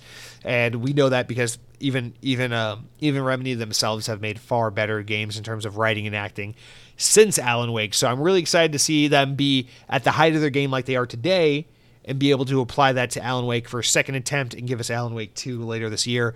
No doubt, of all the many, many, many, many October games coming out this year, Alan Wake 2 is one that I absolutely will not wait on. I will play that day one, because I cannot wait for Alan Wake 2. And Alan Wake 1, great game. Super glad I have it under my belt. Checked off my list. It's one of those I'm so embarrassed to admit I've never played this game kind of games, and it feels really good to finally have that checked off, so I don't have to feel that embarrassment as much. But now I need to get over to like the 7,000 other Yakuza games and Metal Gear Solid 2 and Mass Effect trilogy. Oh my god, I still haven't played Mass Effect. But yeah, that's it for what I've been playing. I wanted to play Halo Infinite Season 4, but I had the world's longest update, so I'll play it this weekend, and then we can talk about it next on next week's show. So that's it for what I've been playing. You guys, let's take a quick breather, and then we'll jump into the news, because we got a fuck ton of it this week, because it's just, the world is excited about Xbox. Everyone's talking. It's all about Xbox these days, guys. I'm sorry. Throw out your shake weight, fucking Ninja Blender. We don't need it. It's all about the Xbox. That's the only appliance, utility, electronic that people give a shit about anymore. It's all about the Xbox.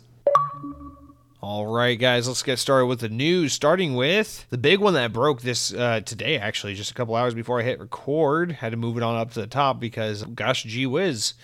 Microsoft has they done the unthinkable, guys. Last year, we were laughing about it because Sony did it, and now Xbox is doing it.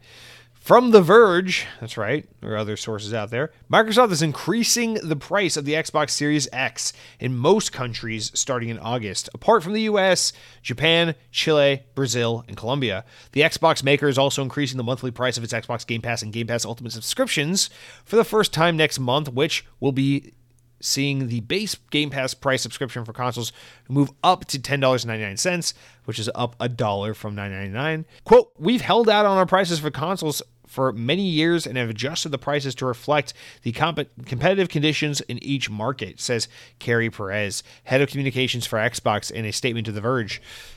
Xbox Series X console pricing will largely match the price hike Sony announced for the PS5 last year, with the Xbox Series X now moving to €479 £479.99 in the UK, €549.99 in most European markets, and $649.99 Canadian dollars, as well as $799.99 Australian dollars starting August 1st. The Series S pricing will not be adjusted in any markets and will remain at the $299 price that it has enjoyed since it released back in 2020. While the Xbox Series X pricing adjustments have been expected after Sony's move last year, Xbox chief Phil Spencer also hinted in October that pricing for subscriptions wouldn't hold forever.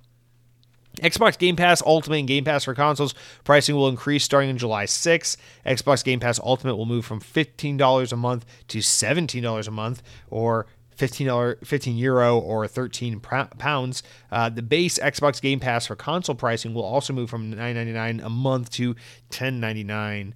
Or basically €11 or 9 pounds. Microsoft is not changing PC Game Pass pricing, however, just the console pricing. Interesting. And that shows that they're trying to be more competitive in the PC space. If you're an existing Game Pass monthly subscriber, these new pricing reoccurring changes will take place on August 13th or September 13th if you're in Germany, because I guess Germans are loved just a little bit more than everyone else. New Game Pass members will see the new pricing immediately on July 6th. If you're subscribed to Game Pass through the yearly code, the new pricing won't take effect until you renew your subscription. Most markets will be affected by the Xbox Game Pass price increase, with the exception of some Game Pass console pricing, which will remain the same in Norway, Chile, Denmark, Switzerland, Saudi Arabia. So it seems like Chile is the best place to avoid any price hikes because they were spared of all the price hikes. Microsoft hasn't changed its Game Pass pricing since it launched back in 2017. The company's been keen to stress that it isn't related to any proposed acquisition of Activision or Blizzard. Quote, "These Game Pass price adjustments are not related to Activision Blizzard deal in any way. They're intended to match local market conditions," says Perez. Microsoft's Xbox subscription changes follow a general trend in price hikes over the past couple of years for entertainment subscriptions, like with companies such as, Netflix and such like that. So, all right. There's the part of me that's like, rational and understanding, because it's like I understand how businesses work. This is how it goes. As the cost of doing business increases, you pass that cost down to consumer. It's about, okay, everything is X amount of dollars, X percentage more expensive in order to operate a business these days. We need to take whatever that cost is and pass it on to our consumer base so that we can continue to enjoy the same profit margins, or, be able to continue to beat our profit margins year over year. It's just how you run an effective business. It's sad, but it's how the world works when capitalism runs everything. So it just is what it is. So being a realistic, rational person who lives in the world I live in, whether I like it or not, I can understand and be like, I don't love it, but I get it with this kind of reality, right? It just is what it is. The thing that bugs me a little bit about it, though, is that, well, it's a couple things. It's one, Xbox, they were kind of quick last year to be like, yeah, we're not doing what PlayStation's doing. We're not raising our prices. And they weren't like dunking on PlayStation, but they did absolutely take the bad news from PlayStation last summer about raising prices as an opportunity to be like, we're not doing that. And it's just like, keep your fucking mouth shut. Just and I feel like Xbox, I have to say this more often to them about them than anyone else, where it's just like, keep your fucking mouth shut, dude. I understand it's really tempting in the moment to get those little slam dunk points and to get all your little Twitter fanboys that have the Xbox logo as their profile picture, and they like spend all day being like, what game are you most excited to fucking play and terrorize on your awesome Xbox hardware this summer? And it's like Starfield, Forza, something else that's totally awesome and available on Xbox. It's like, aside from trying to appease those absolute cartoonishly weird 40-year-old men, no one wants to see you just brag and be like flexing all day, like, we got this, or we're not doing this, the bad guys are doing that, we're not doing that. And then a year later, you look like a fucking doofus when it's like you have to do the same thing. You held out for an additional year, and now you look like shit. And you know what? I'm able to deduct easily by there being a year gap between PlayStation and Xbox doing this price increase is that last summer PlayStation could do it because they had so much goodwill and they're in such a great place in the market, and they had good games on the horizon that people were looking forward to, and everyone already loves PlayStation, so it doesn't fucking matter. They got some bad news, they have something bad they got to do, and they're going to do it, and they're going to take it on the chin and move on. And that's what they did last year. They raised the price of the PS5 in most markets, and life went on. But Xbox, they couldn't do that last year, because last year they can't be like, hey guys, it's 2022, we have no fucking games to talk about this year, and we're raising the price of our console. That's why Xbox didn't do it last year. It's not because they're better. It's not because they're altruistic. It's because they were in a corner where they couldn't. And the reason they're doing it now is because after Halo's fuck up and having no games last year and Redfall disappointing people a month ago, now they're in a place all of a sudden where it's like, people love us. They're hyped about Starfield. The showcase was a smash hit. We got great games on the way. And it's true. We do love you. You got some great games on the way, and we're excited about the future of Xbox. But it's no coincidence that the second there's goodwill with Xbox, the second where we're in this value proposition of like, wow, Xbox is a great place to play. You can get in for as low as $300, and Game Pass is an amazing value. And everyone's like, yeah, I see why Xbox is cool. I see why people like Xbox.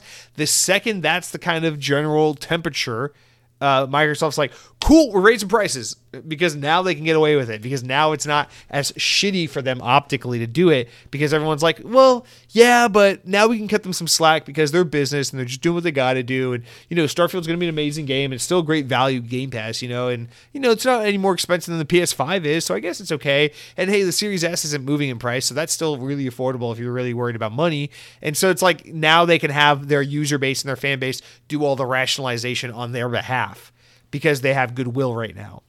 So I don't know. It's like, I don't really care at the end of the day. It's like, that sucks. And I guess I should also clarify, when I say I don't really care, it's like, I don't mean to be so callous about it. It's it's really easy for me to say that as an American living in a country where I'm not going to get affected by that price increase on the Series X, because I guess PlayStation determined that the US is too competitive of a market and therefore would not raise the price. And now the Xbox is following suit. Obviously, the US is the very most important market for the Xbox because it's an American product. So, I get to enjoy that privilege of like not having to worry about that because it doesn't pertain to me. Also, I already have an Xbox Series X, so it doesn't pertain to me in that way either. But I mean, hey, the Game Pass price increase, applies to me. My Game Pass runs out in a couple months, and then I'm going to have to start paying $16 or $17 a month or whatever it is instead of 15. So, hey, it does, it sucks. There's no way around it. It sucks. I'm not like crestfallen over it. I don't think Game Pass is a bad proposition now. I don't think the Xbox Series X is a bad proposition now. This doesn't change me in any way, but yeah, it just sucks that in a world where everything's becoming just a little more expensive incrementally, Xbox had to do this in kind of a way that just seems a little slimy, if you ask me. It's like, I get that you had to do this, but I almost would have rather you just done it last summer when PlayStation did it and just taken some more L's on the chin or whatever the fuck they say, rather than just be like, oh, you guys finally like us? Cool, price increase. Because this is just, I don't know, it's a little shittier. But it is funny to see what markets that they're like basically just like, yeah, we don't give a shit, we're not changing the price. In which markets they're just like, yeah, fuck you, we're changing the price. So that's another little fun one there. But yeah, I mean, not much more to say on this. It's just everything is just more expensive, and when you are a company that is run by shareholders, you have to show that your various projects and divisions and things you're doing in your company are generating revenue and justifying their existence. And whether Xbox is making a killing profit or a killer of a profit or just doing okay or whatever, they gotta show numbers going up over time that make investors feel like Xbox and Game Pass and all this is worth their time and money. So that's why these things happen. Things are getting expensive, and it always ends up falling on the shoulders of the little guy who can't afford to keep up, because it's almost like the world is set up to take care of the corporations, protect them, give them everything they need to succeed and flourish, and then everyone who's not rich can go fuck themselves. So shout out to that. Things are more expensive. All right, moving on. Let's talk about something that is so polar opposite to the last story, because that last story is something I hate to talk about, and this next story is something I'm so fucking hyped about. Speaking of goodwill for Xbox, Microsoft and People Can Fly have signed a deal for a new Xbox game. In a regulatory release, the Polish studio said codename Project Maverick will be fully funded by IP owner Microsoft and will have a $30 to $50 million budget. The developer behind Gears of War Judgment, Bulletstorm, and most recently Outriders said that it concluded the production and publishing agreement with Microsoft for a AAA game on Tuesday. People Can Fly, or Tuesday last week. People Can Fly, which celebrated its 20th anniversary in 2022 and was owned by Epic Games from 2012 to 2015, also developed a PC port of the original Gears of War and has worked on Fortnite 2. In July 2020, People Can Fly announced that it was working on an original AAA title led by a New York studio led by its New York studio, which is its secondary studio, and directed by its the director of Just Cause 3. The company described the project as the highly ambitious, groundbreaking action-adventure title, which would also be contributed to by its Warsaw and Newcastle studios, which are the main teams. Announced for console, PC, and streaming platforms, the game was being led by creative director Roland Lesterlin and studio head David Gringes. Oh my God. At Avalanche, New York, Lesterlin previously directed Just Cause 3, while Gringes served as the game's executive producer. So they got some guys of Avalanche fame. Avalanche, the guys that make Mad Max and Just Cause, not the guys that make Hogwarts Legacy and Disney Infinity, working on with People Can Fly now on this new project. But hey, that's the big story here, just to kind of recenter it. People Can Fly, the guys behind Bulletstorm that have heavily worked on Gears of War throughout time, and the guys behind Outriders are making a brand new IP, or actually it doesn't say brand new IP, making a new game for Microsoft, and the IP will be owned by Microsoft. So that tells you either they're making a game that in a Microsoft owned property like Gears of War probably, or they're making an all new IP that Microsoft will be the owner and arbiter of. So either way you look at it, this is great. The only potential downside to this is because it's an IP owned by Microsoft, that means it cannot be Bulletstorm 2, which I would love a Bulletstorm 2 because Bulletstorm 1 is just so fucking good. So this is super exciting. I love this shit, man. I love this so much. And this is like exactly what I want to see. It's like they didn't say, let's announce some vague cinematic trailer at a showcase. You know, like they could have had People Can Fly slap together some vague cinematic Contraband style trailer and showed at their showcase last week, and we would have all been like, ooh, what's Project Maverick coming from the guys that make Bulletstorm? Oh, what's that all about? Oh, it's coming to Xbox. Instead of doing that and wasting our time because this game is very far off, they're like, no, let's just announce the deal publicly that we're working with this team, and then we'll show something years from now when we're ready to show it. So let's back this up a little bit. $30 to $50 million budget. That's a small budget for a game. By modern gaming standards, that's not a lot of money.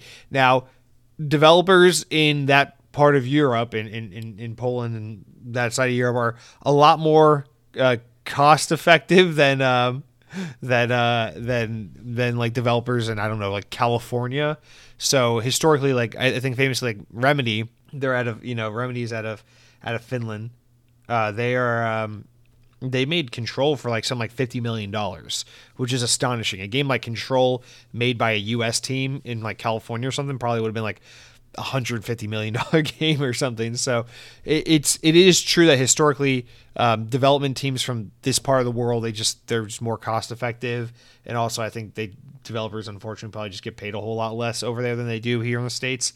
And so you can usually get a lot more game for a lot less money. So a $30 to $50 million game, you know, for a team like People Can Fly might equate to something like an $80 to $100 million project from like a US team, which still is a smaller game by modern gaming standards. So I expect this is going to be some like Game Pass AA plus type game, not fully AAA style game for Game Pass. And I don't know, with that kind of money, it's like, you think about what People Can Fly are really good at.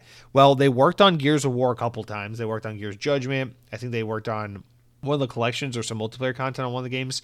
But they worked with Epic a lot, to the point where they were owned by Epic at one point. And then they worked with Epic. They worked with people who worked on Gears of War to create Bulletstorm. And Bulletstorm was what, like 2010, I want to say? Bulletstorm was so fucking good. It was like Gears of War, but meets Doom, kind of. And it was first person. It was so good. I love Bulletstorm so much. And so yeah, definitely like shooter stuff, like gritty Gears of War style, third person, first person shooting. And then they made Outriders, which came out 2 years ago, which was published by Square Enix, and it was that kind of like games as a service, but not necessarily. It's like a game, like a single player game that played as a games as a service, but isn't really a games as a service. And that game was really good. I thought, at least it was a day one Game Pass game. Microsoft has a long relationship with People Can Fly, so it's kind of weird. Like they've worked with them many times in the past, so it kind of surprises me that it's been so long since they've done something together. But yeah, this is them doing a new thing. So the only thing I can think that this will be is either they're making some kind of Gears of War spin-off game, number one, or number two, they're making a brand new IP in like some fun kind of like multiplayer Game Pass style game. Either way, I'm really curious to see what this is because I just love People Can Fly. I think they're such a great team. They made Painkiller on PC back in the day. They've worked on Gears of War. They made Bulletstorm, which I love. They made Outriders, which I love. I just think this is another one of those like Eastern European teams that just kind of kill it. They make such good stuff. You look at all the things coming out like Focus Entertainment. They're a French publisher, but they work with a lot of Eastern European teams. Look at Remedy. Look at People Can Fly. You look at all these like different teams and such, and it's just Saber. I don't know, man. These teams just continue to put out like secretly some of the best shit in the industry. Project Red, et cetera, et cetera. So it's just I don't know, man. I'm always rooting for these kinds of teams, especially because People Can Fly. Again, it's like one of those like Xbox 360 energy kind of moments where it's like, oh, they're going back. Xbox is going back to work with People Can Fly. Oh man, we're going back to like the Gears of War, Bulletstorm era. It's like, okay, let's fucking do it. Like, what are these guys cooking up? And I think clearly Microsoft probably had some good experience with them with Outriders on Game Pass. And they're like, hey, what would it take for us to, it's like we paid Square Enix so much money to get Outriders on Game Pass. What would it take for us to get something like that we own and that's exclusive on Game Pass from these guys? Because they clearly have the chops to do it. And I just kind of wonder, because it's like if their New York team is working on a different project, I assume that's probably something that's already been greenlit and in development for a while. So that's probably not this game. Plus, that game might be more expensive than $30 to $50 million because New York's not a cheap city to develop in. And then I thought they were working on Outriders 2 with Square Enix. I thought that was like kind of confirmed. So even though it's been confirmed that Outriders 1 never even really made enough money for People Who Can Fly to like get pay off of it other than just the development costs. So I don't really know where that puts them in terms of what they could be working on, what teams are really available, to what capacity they're available to really go balls deep in something big, like a big project, and then what kind of game it could be. So I'm really curious to see all those details. But man, I don't care whether it's a Gears of War spinoff game or it's a new IP. I love this shit so much. And this is one of those teams where it's like, you could add these guys to the fold. Like, I don't know. Like, I'm always looking at like what's a studio here, a studio there that you can add to your portfolio that makes more sense than just buying a massive entity like Activision.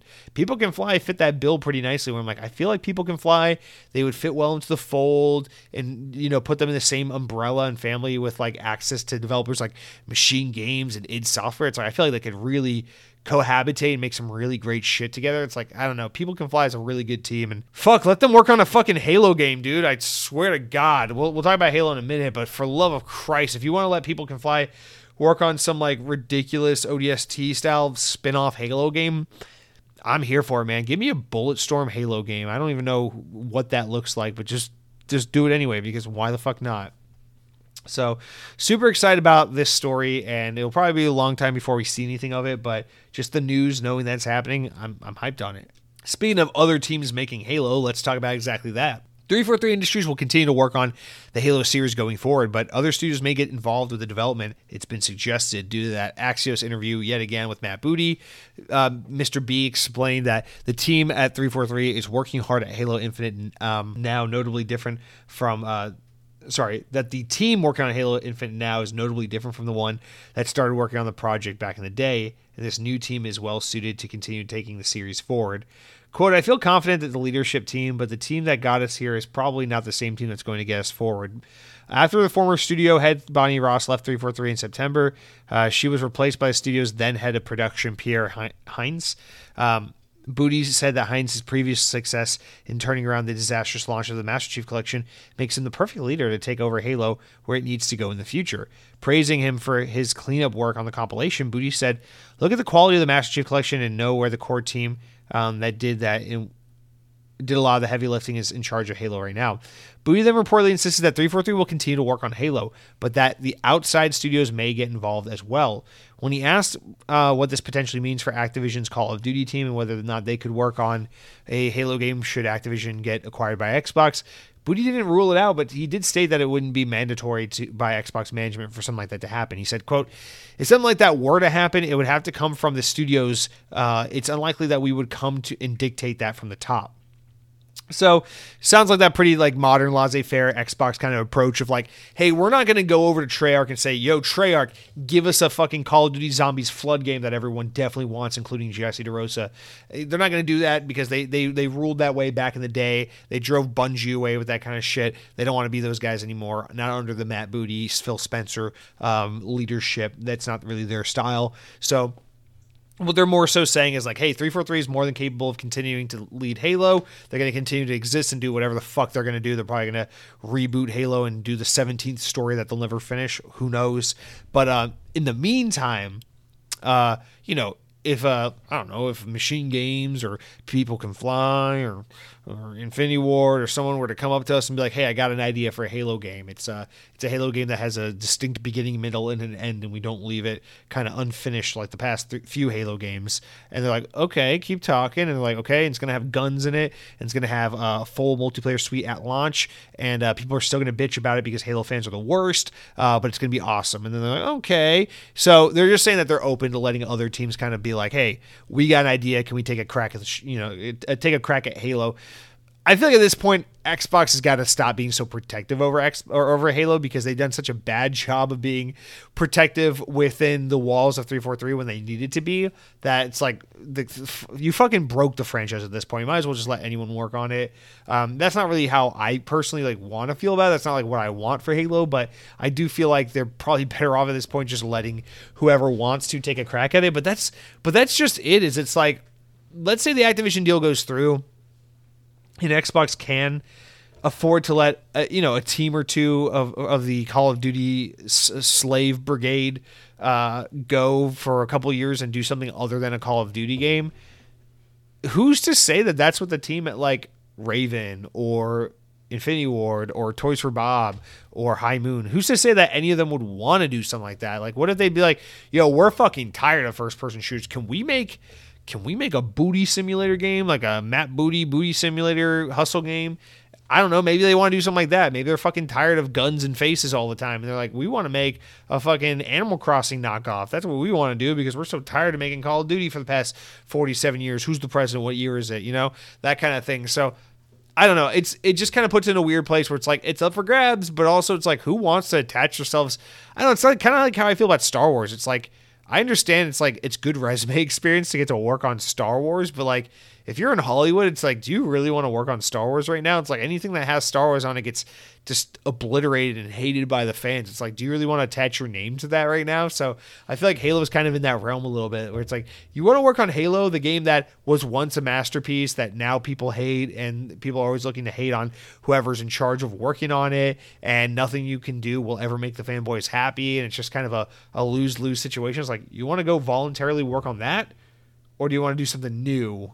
Okay, yeah, I mean, it's just like, it's kind of where it always ends up, so I don't know, man. It's cool to see that Xbox is so open-minded to like letting other teams like take a crack at it, I guess, if they have an idea and a desire to do so. And it's cool that they are at least on a publicly facing level still supportive and confident in 343, although they kind of have to show that face regardless of how they actually feel behind the scenes, because that's how it works when your job is to lead and run a business like this. But here's hoping that at the end of the day, whatever happens with Halo, it's for the better, because I have no opinions and no thoughts on Halo at this point. I'm just so like numb to it. I don't know. Everything the past couple of years with Halo just kind of broke me. So I don't know.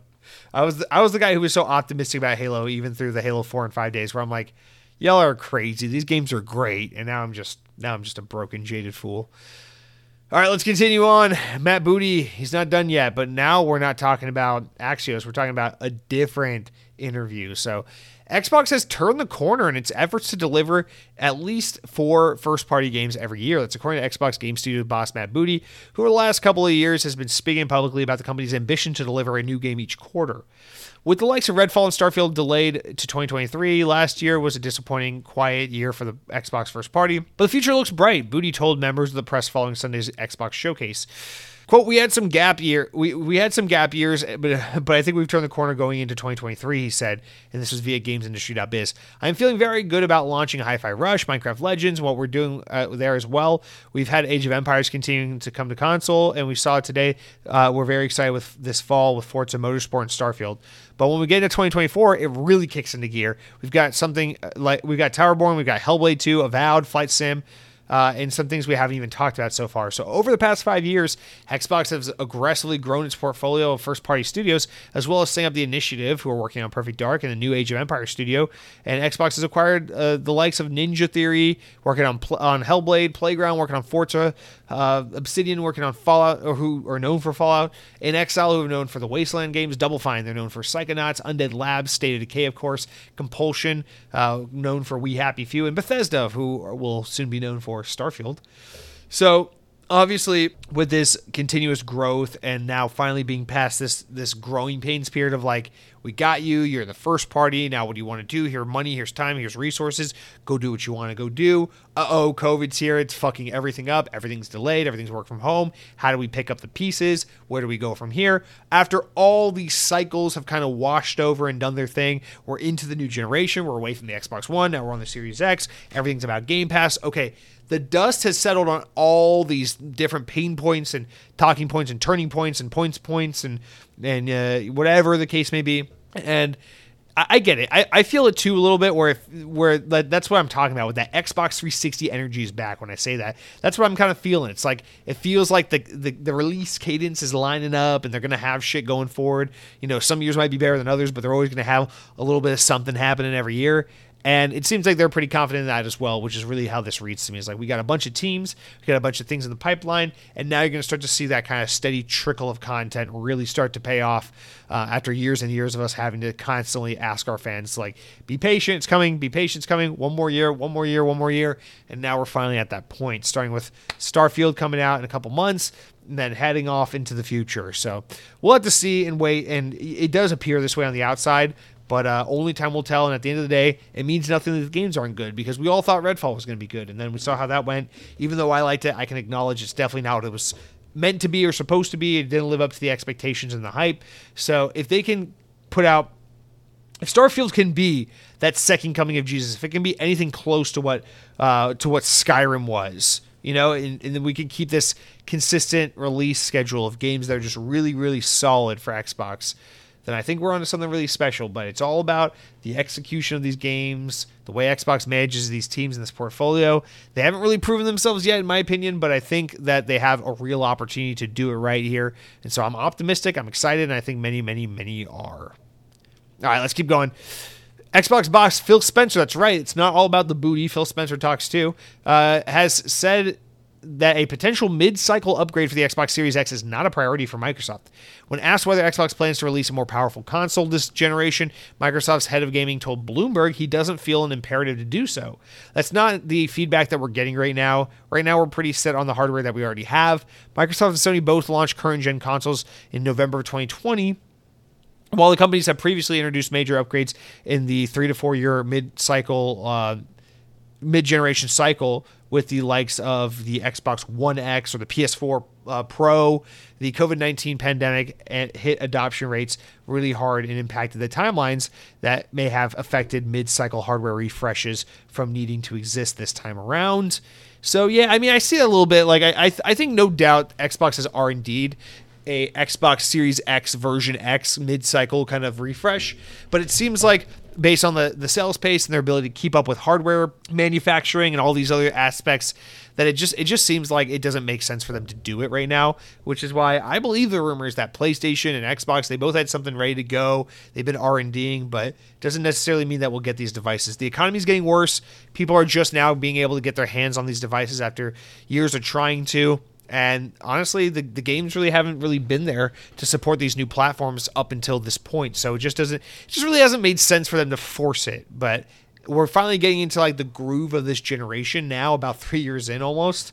And so if there's going to be time for a mid-cycle refresh, it all depends on which way the wind blows with the economy and how long this generation lasts and what the market is demanding and kind of what there's a demand for. And that's just all going to be a time will tell sort of deal. So That's why we got things like the Xbox Series S in black with added storage as opposed to like an Xbox Series X version X. So that's just to explain that. All right, we still got a lot to get through. This next one is the biggest. It's the biggest doozy of them all in terms of just length, so bear with me. We got a lot to get through here with Embracer. Things are not looking good over there. So from VGC, Embracer Group have announced a new restructuring program, which will see some game studios closed and some projects permanently canceled. Shares of the company are nosediving over 40% last month after the Swedish company said that a major $2 billion partnership had fallen through unexpectedly and it wouldn't be going ahead as planned, leading to the slashing of an earnings forecast. So they were trying to get additional loans, additional funds, and that fell through. Now, in an open letter posted to the company's website, CEO Lars Wingeford has stated that the newly announced restructuring program will be designed to make Embracer leaner, stronger, more focused, and self-sufficient as a company. Quote, during the past years, Embracer has invested significantly in both the acquisitions and into the strategy of accelerated organic growth, Wingeford says as he continues. We've acquired some of the world's leading entertainment IP, and we've invested into some of the largest pipelines of games around the industry. The program presented today will transform us from our current heavy investment mode into a high cash flow generative business this year, which is there's a lot to say. It's a lot to promise. The new restructuring will result in job losses. Embracer currently engages, weird to say, engages, you mean employees, close to 17,000 people. And while that number will be lower by the end of the year, it is too early to give the exact forecast on this, Wingeford says. It's crazy because that's actually like fewer people than Ubisoft employees, and they have way more IP and way more studios than Ubisoft. Continuing on, it is painful to see talented team members leave. Our people are what make the very fabric of Embracer. I understand that and respect that many of you will be worried about your own positions and don't have all the answers to the questions. I want to be clear: the decision is about the program. The decisions about this program were not taken lightly. I'm asking all of our managers to lead and act with compassion, respect, and integrity throughout each phase of through each of the phases wherever possible. We will work with each of you to ensure the affected team members receive information first. Where we can, we will try to provide opportunities for our colleagues to transition into other projects. In explaining the company plans in more detail, Wingeford says the actions will include, but are not limited to, closing or divestments of some studios and the terminations or pursuing of some ongoing game developments. The termination or pausing of some ongoing game development projects. So people will lose jobs and games will get canceled. That's what that means. It will, quote, he says, quote, it will also include decreased spending on non-development costs such as overhead and other operating expenses. We will reduce third-party publishing and have a greater focus on internal IP and increasing external funding of large budget games. Wingeford also notes that the planned game cancellations will almost entirely be around unannounced projects, stating that all announced games for significant releases will still release as currently planned. Concluding, he says, I'm proud of what we've built over the past few years, and I'm shocked, and we should acknowledge that we are headed into a solid year with many amazing releases such as Remnant 2, Warhammer 40K, Space Marine 2, Payday 3, Hot Wheels Unleashed 2, Turbocharged, Arizona Sunshine 2, Alone in the Dark, Homeworld 3, and many, many other games. Our financial year started with one of the greatest successes so far, Dead Island 2, which exceeded management's already high expectations. Embracer has been making a number of high-profile investments over the past few years, to the extent to which, at the time of this writing, is now running 12 operations and groups overseeing 138 internal studios with ownership or control of around 850 various IP. It's insane. In another anecdote related to all of this, Wingeford said that the company is planning to increase its focus on internal IP with newly appointed interim chief of operations officer Matthew Karsh discussing during a press conference. He says, quote, I have a high degree of confidence that the entire process is going to easily translate into better products and be more profitable, giving us greater opportunity to grow in the future, and that helps us to leverage the IP we own with the organization, said former Saber Interactive CEO Karsh. I mean, we own Lord of the Rings, and we don't, and we need to be exploiting Lord of the Rings in very significant fashion and turning that into one of the biggest gaming franchises in the world. And that's obviously something that we're going to be doing. And so it's much better to use of resources than some other projects and some of our other teams have been working on. So we're working together, and we have those opportunities, and we're super excited to see and put to work relatively quickly. Embracer acquired the entertainment rights for Lord of the Rings and the Hobbit IP back in August of last year. All right. Reading completed there. All right. So, first of all, that Lord of the Rings stuff turns my stomach and makes me sick. Trying to, like, basically Call of Duty the Lord of the Rings, something that's, like, as scholarly and important and historically significant to just the fictional and literary worlds that it belongs in, to just openly say we need to exploit it aggressively like that. So, gross.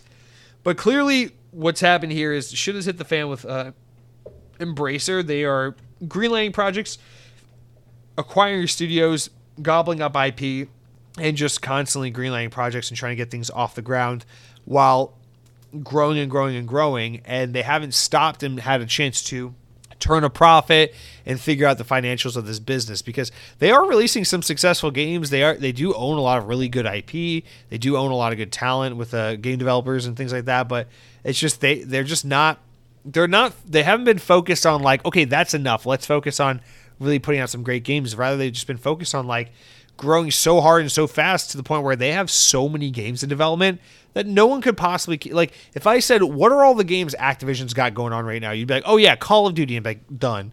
And I'm like, what are all the games that EA's got going on? You're like, oh, they made a Star Wars game. They're probably working on another Battlefield. They got Apex Legends. They got a couple sports games like Madden. Cool. What are the games that Embracer's working on? Your mind would fucking explode, because you can't name 8,000 games on the spot right now. And that's the thing, is it's just an unsustainable business growth model. And it maybe made sense then when the economy was super hot a couple of years ago and it was a good time to buy and you could borrow money for next to nothing and the interest rates were stupid fucking low, and it was just such a great time for rich people to take risks and throw their money around and use it on stuff because interest rates were low, inflation wasn't as bad, et cetera, et cetera, et cetera. The economy was good.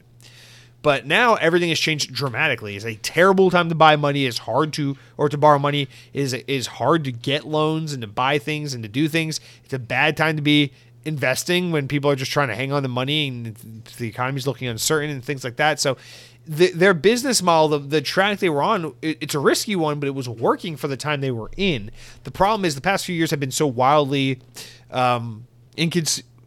inconceivably just kind of off base from where everyone thought we would be, that now this is no longer functioning for them, and it's put them in a precarious situation where now it's like, oh shit, we've got all this stuff in development, we can't get additional funding secured, we haven't been able to really turn a serious profit, not because we're not putting out games that are doing well, but because we just have so much debt from so many acquisitions and so many projects that are in development. It's a lot to juggle, and they can't keep up with it. So naturally, this is going to result in consolidation, layoffs, cancellations, as they straight up say.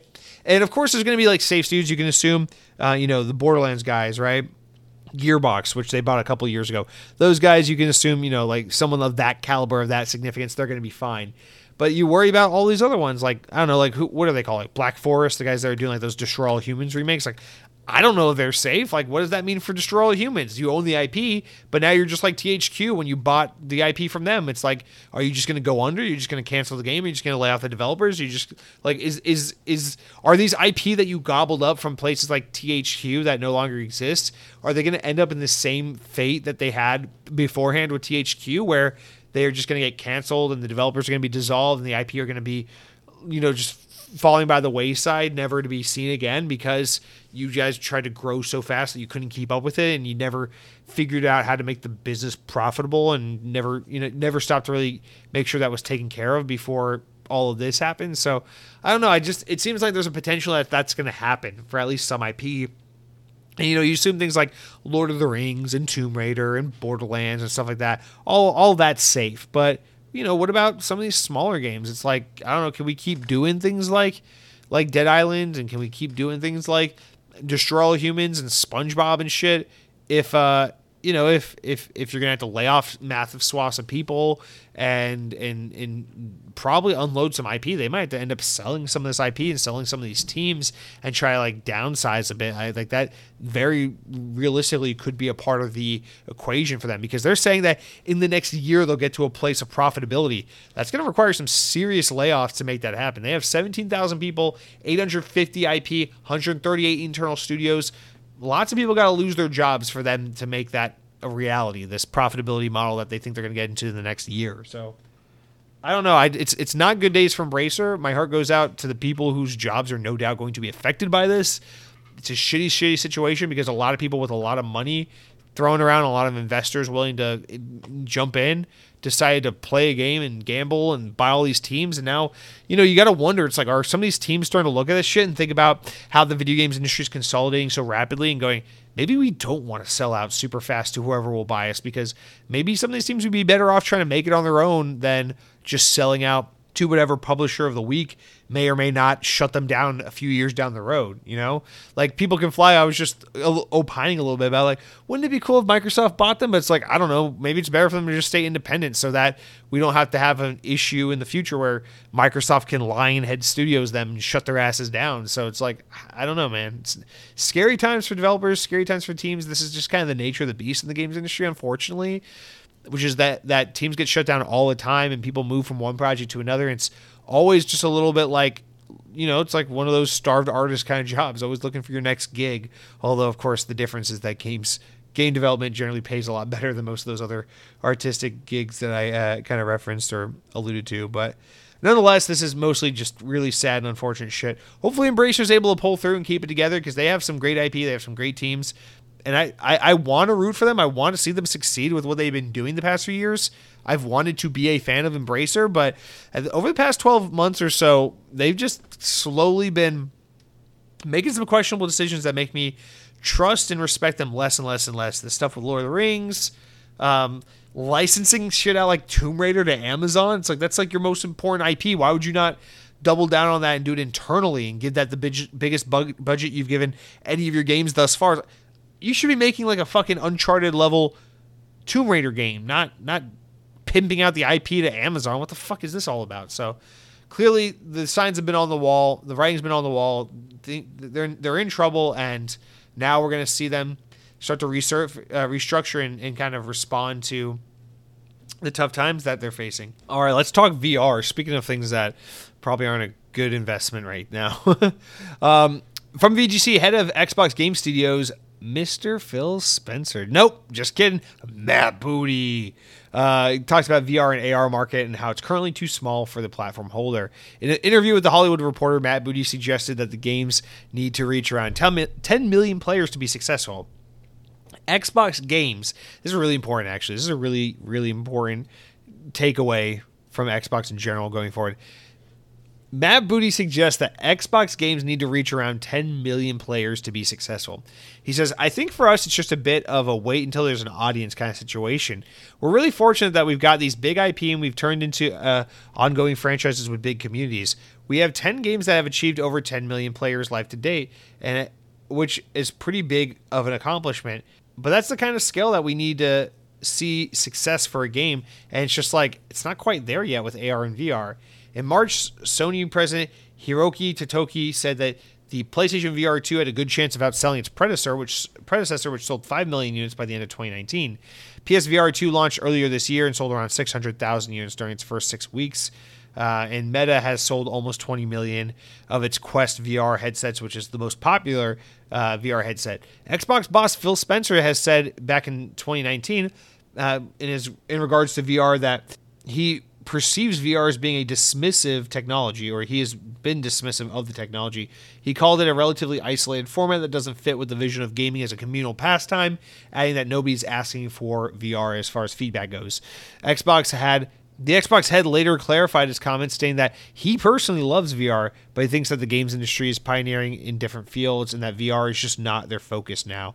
He said that back in February 2020, the Xbox was not supporting VR and that he hopes that one day the space would become so important that it would be a no-brainer for them to support it. In the following year, Spencer reiterated that Xbox had no interest in developing a VR headset. So, I mean, all right, this is nothing super surprising. Microsoft at large has the HoloLens, which is like their AR mixed reality headset that was at one point going to be consumer facing. They even showed it off at an Xbox stage showcase once with Minecraft and with Halo, and then that never came to be. And then they did release HoloLens, but it was like an enterprise industry kind of device. And then they made a sequel and really well received device, apparently a really great device. But they really haven't done a HoloLens 3, which is apparently internally canceled, and that's just kind of been in limbo forever. And clearly, Microsoft has a lot of experience and research into this. They're one of the major tech companies like Apple, like Google, like Facebook that's exploring this field and looking out and seeing what they need to be doing, where they need to be focused on. And their research has continually pointed to VR ain't it. It's weird because usually you see Microsoft try to be at the forefront with these things, save for, phones, of course. But it just seems like in this case, they're just pretty confident. They're like, this is not happening. Apple, all these people chasing this market, it's not going to happen. And if it is going to happen for anyone, it's going to be for Apple. So if they can't even figure it out, which we'll find out soon enough, then it really is something that they just need to not waste their time with, which I'm a little bit a fan of, because while I would like to see Xbox be ridiculous and wacky and do new creative hardware, because I love Kinect, I love Wii and Wii U and stuff like that, I also want to make sure Xbox is really focused on the thing they're struggling with right now, which is just supporting their main platform. And with cloud streaming and PC and all that support as well, they already have enough on their plate that isn't just the Xbox consoles themselves. So I am happy to see them like double, triple down on not doing VR and just focusing on the consoles at large right now, because that's where I think their attention is needed to be focused. So at least their heads are in the right space. But yes, hopefully one day we can see them make sense of VR and do it. But man, they're saying that they want to have games that are reaching 10 million players. I mean, VR does not have that kind of penetration in the market. There's just not that install base to do it. But damn, that's a huge... I mean, it's not... I guess it's not crazy when you think about like what Nintendo first party and Sony first party games do. They usually do. Sony can regularly do 12, 15, sometimes 20 million on a first party game. Nintendo can regularly do 20, 30, 40 million on these fucking games. They're insane. They'll sell Mario Kart to everyone 5 times over, and why not? But Xbox doesn't have as much of that. They got Sea of Thieves, they got Halo, stuff like that. But Grounded and things like that. But they don't. Not everything they do is a 10 million plus kind of game. Forza, whatever. But they've got some room to go, and wasting time in VR is not going to get them there. So it seems quite obvious that with their focus being on market penetration, with large market penetration with services like Game Pass and cloud streaming and stuff, VR is just the antithesis of what they need to be focused on. So it just doesn't make sense. All right, guys, we got a few more. Unfortunately, it's just going on forever and ever and ever. You guys are probably so tired of hearing me at this point, but we got to talk about what's going on with Titanfall 3, because we got a Titanfall story this week that I think is actually going to provide a lot of closure. That was kind of my takeaway after reading this story, and I hope you guys find it fruitful to hear this. But from GameSpot, by way of PC Games N, which I've never heard of, PC Games N, never heard of, whatever. Respawn Entertainment was hard at work on Titanfall 3 for 10 months before the project was canceled, so the efforts could be focused on Apex Legends, a former developer and studio claimed. Speaking to Burr Network, former Titanfall and Call of Duty designer Mohamed Alavi said that the game was well into development before Respawn pulled the plug on it altogether. Quote, Titanfall 2 came out, did what it did, and we were like, okay, we're going to make Titanfall 3. We worked on Titanfall 3 for like 10 months in earnest, and then we had the tech for it and multiple missions going. But I'll make this clear, it was incrementally better than Titanfall 2. It was not revolutionary. Alavi said that in the end, a combination of the multiplayer team struggling to make the multiplayer mode more accessible and the Battle Royale genre finding explosive success pushed Respawn to enter the genre. So they were looking at PUBG and all that, and they couldn't figure out a way to make the Titanfall multiplayer a little more accessible, as it was a little bit of a bombastic, overstimulating, intense multiplayer experience. And they looked at that and they said a prototype was made, company-wide interest was ignited, and the studio began working on a Battle Royale game, Apex Legends. Quote, we came back from a break and we talked about it, and we were like, we need to pivot, Alavi said. We literally canceled Titanfall 3 ourselves because we were like, we can make this game and it'll be like Titanfall 2 plus a little bit better, or we can make this thing, which is clearly amazing, and that was Apex Legends. Respawn's decision eventually led to the rise of one of the most popular Battle Royale games on the block, Apex Legends, and has been a mainstay in the genre since it launched in 2019. Titanfall fans have still regularly called for Titanfall 3 to be put into production, but it's between the work on the upcoming Star Wars FPS and the reportedly inspired Dark Forces subversion of another Star Wars game at EA, and continues to develop on Apex Legends. Respawn has its hands busy. Respawn founder Vince Zampella isn't opposed to the idea of a Titanfall 3 being made eventually, but it would have to be the right thing before Respawn would commit to making it. Such a beloved franchise, and fans have also, for the fans and also for us, it's not the right moment in time, or the right idea. And then that if it's not the right time, if it's not the right idea, then it just doesn't make sense, Zampella said. All right, so I actually feel very different about Titanfall 3 following this news, because I guess we just all kind of assumed that this was a story of like EA pulled the plug on Titanfall 3 while they were working on Apex Legends and Titanfall, or then they pivoted to Apex Legends or something like that happened.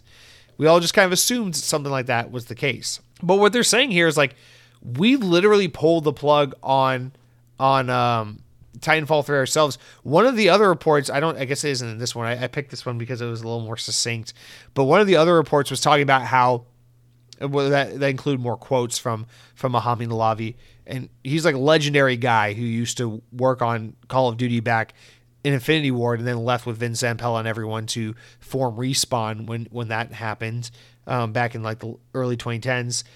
And he left Respawn recently, so he's no longer there. So he's basically just speaking now as someone who's no longer a part of any of these teams. And what he was saying was that basically Respawn didn't tell EA that they canceled Titanfall 3. There were a couple months there where EA thought that Respawn was hard at work on Titanfall 3, and what they were really working on was Apex Legends. And they made the decision internally themselves to be like, are we gonna cancel Titanfall and work on Apex Legends, or are we gonna go back to Titanfall? And they made the decision themselves and told EA, hey, we're canceling Titanfall. We got this on the way. And so that changes everything, because it shows a shift in the power dynamic where Respawn is so trusted by EA, and it makes sense now because we see how much EA, Vince Zampella in particular, but EA at large, kind of just looks at Respawn and says, like, you guys are the golden goose, do whatever you want. And just knowing that Respawn said, we feel like we can't make a Titanfall 3 that's going to move the needle. If we make Titanfall 3, it's just going to end up being more Titanfall 2. And even though to myself and many of you that probably sounds like a great thing, to them it was like, what's the point? We can't reach a big audience with this franchise if our multiplayer can't be streamlined to be more accessible to more people. We can't reach a larger audience if we can't figure out a way to make this IP just make sense to that like Call of Duty type of market. And so to them, I guess they looked at it as now is not the time for Titanfall. Let's put it on ice and let's do this other thing. And so that kind of gives you the understanding, the impression that Respawn could just choose to go back to Apex Legends, or rather Titanfall, if one day inspiration strikes them and they feel like, aha, we found it. We got it. We figured out what we need to do to make Titanfall 3 an evolution of Titanfall 2.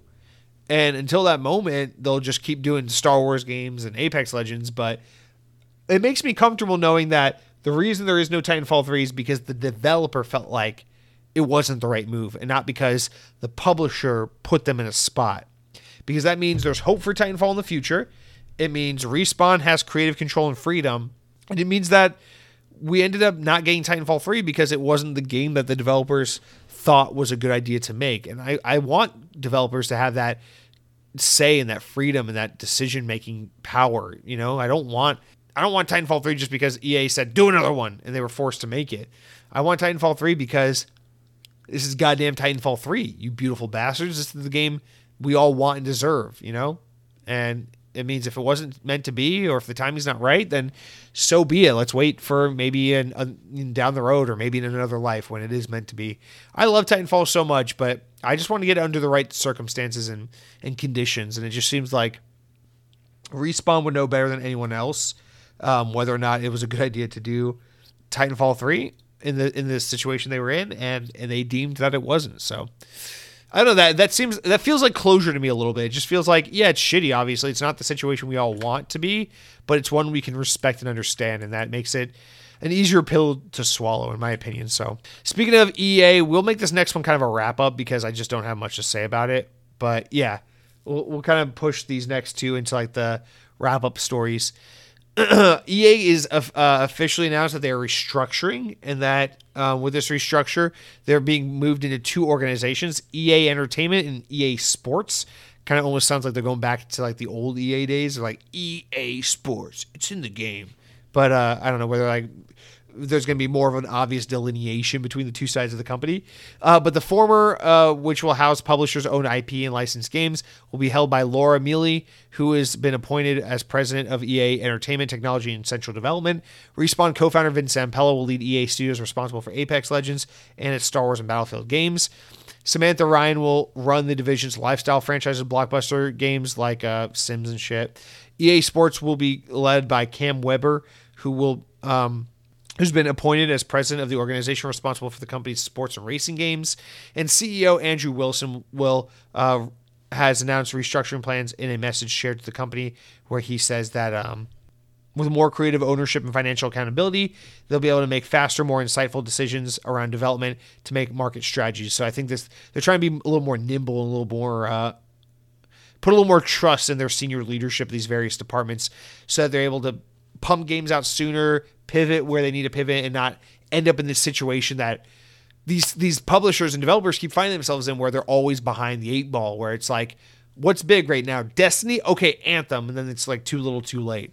They want to be kind of at the forefront, making sure that they have great leaders leading these different divisions saying, this is where the industry's headed, this is where we need to be, and this is how much time we have to be there before it's too late. And by having it more dispersed like this, with really trusted leadership, they feel like they can get there, as opposed to having one guy steer the whole ship and hopefully be able to make all the right shots and calls. Next up, our other wrap-up story is that Forza developer Turn 10 Studios is collaborating on a new standalone car customization game for mobile. London-based mobile racing game developer Hutch is the leading development on the title, and the creative input along guidance from the Xbox studio Turn 10. They are making a new game together. There was no mention on the game's name or release window or anything, but they are working together, and that announcement has been made. So maybe it's some kind of Forza customization mobile game, but we'll have to wait and see. And then our last wrap-up story are the new games coming to and leaving Game Pass from the Xbox Wire. So coming soon this week, Need for Speed Unbound, which I've been trying to try that game forever, is on June 22nd, will come to Game Pass through EA Play, as well as the Bookwalker, available day one with Game Pass. Bramble the Mountain King comes on June 27th to Game Pass. Also on June 27th, we get Fist Forged in the Shadow Torch. On June 29th, The Story of Seasons, Friends of Mineral Town comes to Game Pass. And then on July 3rd, Arcade Paradise comes to console and PC on Game Pass. Finally, on July 5th, Sword and Fairy Together Forever comes to console and PC on Game Pass. And then on June 30th, at the end of this month, the following 6 games will leave Game Pass. So try them, buy them before it's too late. DJ Max Respect, Empire of the Sin, Matchpoint, Oliha, Omori, and Road 96, all leaving Game Pass at the end of the month. Cloud, console, and PC, baby. So make sure you try before you buy. Otherwise, you'll be a loser, and you'll miss out, and no one will love you. All right, guys, it's finally time to move out of the made news and into the important enough news. Stories important enough to make the podcast, but not important enough to warrant their own discussions. We got a handful here. This one will go a little quicker than the last segment. But Redfall, let's go back to Redfall. Redfall has received its first major patch. Developer Arcane Austin promises a number of improvements. Key to the update, according to the Arcane, are enemy AI responsiveness, enemy encounter frequency, vampire combat efficiency, and improvements to graphical fidelity. And they say the 60 FPS update is still on the way in the future. Next up, Dan Houser, the co-founder of Rockstar Games, has announced a new media company. Following his leave from Rockstar in 2021, he's incorporated a new company with various regions. Houser's officially debuted Absurd Ventures, which will create new IP across all platforms and all media formats. We built Absurd Ventures to create a new universe to tell great stories wherever and however we can. Alongside the announcement came a new website, absurdventures.com, where users can sign up to receive exclusive content and company updates. Basically, they're doing that thing where like, hey, we exist, come work with us. Dan Houser, of course, the Houser brothers, noted for creating and writing the Grand Theft Auto series, Red Dead Redemption, Max Payne 3, very, very notable figureheads in the games industry. Next up, Sega's announced plans to hold a Sonic the Hedgehog live stream on June 23rd, this Friday. The latest Sonic Central stream showcase will take place at 11 a.m. Eastern Time and will be streamed on YouTube and Twitch. So hopefully we'll see a release date for that new Sonic Superstars. Next up, a rating for LEGO 2K football game has been spotted in South Korea, as reported by Gematsu. The Game Rating Administration Committee in Korea has given an all-ages rating to a titled 2K Goal, which is noted to be an applicant that Take-Two Interactive put in. Given the game's title, 2K Goal is almost certainly a Lego football game published by UK. This would finally confirm VGC's exclusive report from earlier in the year, in which they revealed that Lego was partnering with 2K for a few new Lego sports games. We already got one. It was that 2K Drive, which came out last month. Next up, Squanch Games have released the first trailer for the upcoming DLC for High on Life, which is High on Knife. Taking the game to a horror comedy direction, the DLC stars Knifey, a bloodthirsty melee weapon voiced by Michael Cusack. Also introduces a new character, Gun Harper, voiced by Sarah Sherman of SNL. Set 2 years after the event of the main game, High on Knife will be released on PC and Xbox this fall/autumn.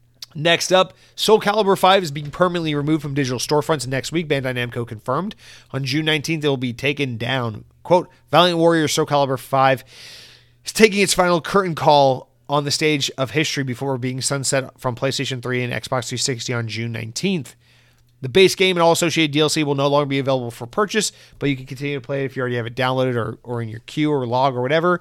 And of course, the disc version works as well, but that is pretty shitty. Not fun losing old games. Not a good way to preserve history, baby boy. All right, guys, that is going to do it for all of our news this week. Now, take a big sigh of relief. We're over 2 hours in, guys. It's been a lot of news, a lot going on. Well, now we can crack our knuckles and bow out this week with a couple of comments from the audience. Shout-outs, comments, questions, those kinds of things. Mostly everything we got was related to the Xbox Showcase because I think everyone's really just high on that new information. But I look forward to your discourse as we move into all the news from this week as well, because there's a lot going on in the world of Xbox. So let's kick it off. You know how it goes. You head on over to youtube.com/XboxOnPodcast, at XboxOnPodcast, whatever. Click on the latest episode. Why don't you subscribe, leave a comment, whatever, while you're there. Subscribe. We got almost 1,100 subscribers. Keep it going, please. Leave a comment. Say anything you want. Say something nice like Jesse, Mountain Dew Livewire sucks and you're a hillbilly. That's why you have no teeth. Or say something mean like Jesse, you're a hillbilly and I like that you have no teeth. It makes me want to stick my tongue in between your gums and you can mush on them like a baby because you got no teeth like a hillbilly. Weird. You can say it. It's a free country. It's a free world. It's a free internet. I don't know. You say whatever. Who gives a shit? Sam Torres writes in. Sam Frito. You changed your name. Sam writes in and says, Hellblade 2 gameplay should have been way better. I don't think Ninja Theory should keep slapping this shit up every showcase.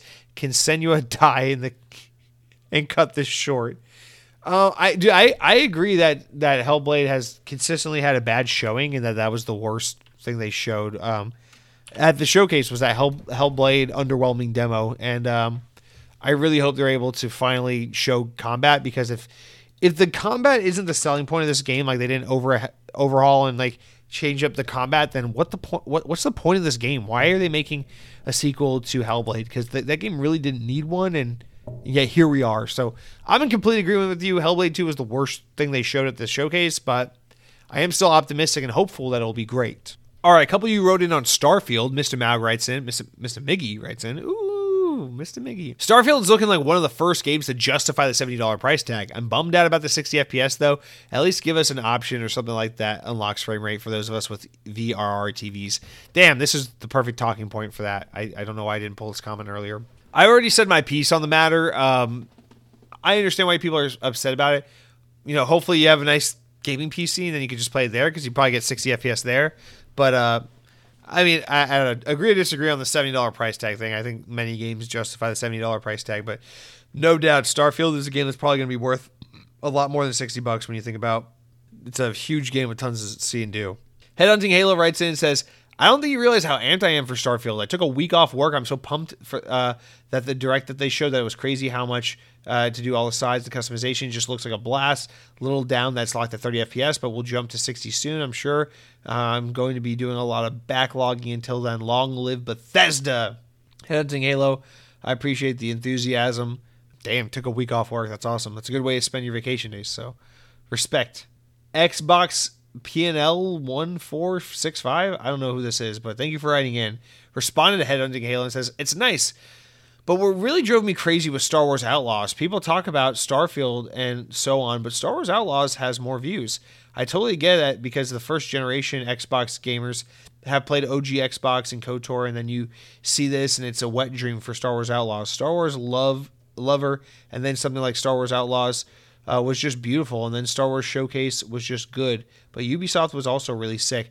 I think Ubisoft had a great showing. I don't know what the fuck people are on about saying that was a bad showing. I thought Ubisoft did great. They kind of reset the stage kind of surrounding Ubisoft. There's been a bad air around their name for a while, and I feel like they kind of nipped that in the bud a little bit with this really stellar showcase. But I think Star Wars Outlaws looks great. I can't find anyone who wants to talk in agreement with me on this. Like, everyone I brought this up to was just like, yeah, it looks whatever. I'm like, you're fucking nuts, man. I don't know what people are on about. Everyone I feel like is like, oh, it's just Star Wars Far Cry. I'm like, no, it's not. Like, this, I mean, actually, well, let me take that back. I don't fucking know what I'm talking about. To me, it doesn't look like Star Wars Far Cry, at least. Like, to me, I was like, this is the first Ubisoft game that doesn't look like Watch Dogs and Far Cry and Assassin's Creed and everything all rolled into the same bullshit package. Like, I don't know, this game looks different to me. Like, I'm seeing a lot more GTA than I'm seeing freaking, Far Cry in this formula.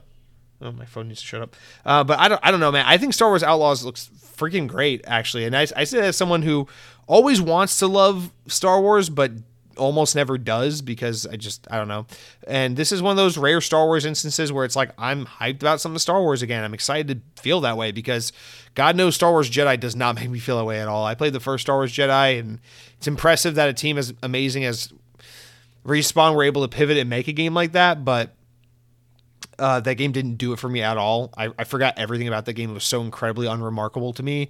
And then when the second one came out, I was like, I'm so grateful that, like, I don't feel any guilt or any amount of missing out or any kind of like FOMO that I'm not playing Star Wars Jedi Survival or Survive or whatever it's called. Like, I don't care. If I never play that game my entire life, I'll be fucking fine. I don't care. Like, to me, I'm just like, yep, I played the first one. It was more than enough. You guys can enjoy that game, whatever. But Star Wars Outlaws, to me, looks fucking badass. It's like gunslinging, cowboy, open world, Star Wars, freaking Han Solo type shit. Like, yeah, that's what we need. I will take gunslinging, outlaw, Western, cowboy Star Wars over fucking light sticks. I'm force sensitive and I can cry with the force or whatever, like Luke Skywalker. I'll take that. I'll take the gunslinging shit over that any day times 10 divided by 2, subtract by 4, and then multiply by 17, and then add about 4 or 6 more. Like, fuck yeah, that's so much cooler to me. I don't know. Star Wars is like made for open world. I just think this game looks sick, but all that non sequitur aside, I mean, the reason Star Wars Outlaws has way more views and way more attention on it, at least, you know, even though we're not talking about it in the Xbox community as much, is because simply it's Star Wars, man. Like, if you're a gamer and you're in the gaming ecosystem and you know about the latest games that are coming to gaming consoles for gamers to consume in the near and gaming distance, like, yeah, of course, we're all talking about Starfield because we all understand Starfield's going to be the next best thing since sliced bread for gaming, right? Okay. But if you're just like Joe Schmo and you're like a fair weather gaming fan, like you own an Xbox or a PlayStation because every once in a blue moon you buy a Call of Duty or you bought a Star Wars game here or there, or you might, I don't know, you might play fucking God of War if enough people tell you got to play it, you know, those kinds of people, which is the overwhelming majority of people who own video game consoles. Most of those people don't give a flying fuck about Starfield because it's an unknown quantity. It's an unknown brand new IP. Until Starfield comes out and knocks everyone's socks off, and then everyone's talking about it, and it's just a you gotta play it thing. At that point, Starfield will become something worth the attention. But until then, it's just something that we gamers are gonna fester over and be like, oh, Starfield, I can't wait to explore the cosmos with my friends. Like, that's like our thing to do right now until it comes out. It's like think about like Elden Ring or like Skyrim. It's like those games nobody gave a shit. Skyrim's the perfect example. Nobody gave a shit during the OG Xbox when Morrowind came out. It was for fucking nerds. It was for people who have pimples, you know? And then Oblivion came out and it was a little bit bigger for sure, and more people were ingratiated in the world of Elder Scrolls, and it definitely helped get the console gamers into it. But, you know, Oblivion was a big game for Xbox 360, an important game for Xbox 360, but it wasn't the game that like the attractive guy at the gas station, or the pretty girl at the fucking Five Below would be talking about with her friends on lunch break while she's at Chipotle eating a burrito bowl or whatever. Like, it's not. But Skyrim came out and just had the special sauce and lit the world on fire, and then everyone knows Skyrim now. If they said, "Oh, we're making Elder Scrolls 6, here it is," everybody'd be like, "Oh, it's Skyrim 2, yay!" Because that's the power of a brand and IP. That's why everything has to be a sequel, because brands and IPs and known quantities sell way better than new ideas. But, if Starfield knocks it out of the fucking park, sure, it would be a bigger game and a more important game than something like Star Wars Outlaws, which is probably just going to be, a great game, but just another Star Wars game. Whereas, Star Wars Outlaws, it doesn't have to do as much or be as impressive of a game to get a bajillion views and knock everybody's socks off and get a bunch of chatter and talk and attention from the normies of the world, because it's Star Wars.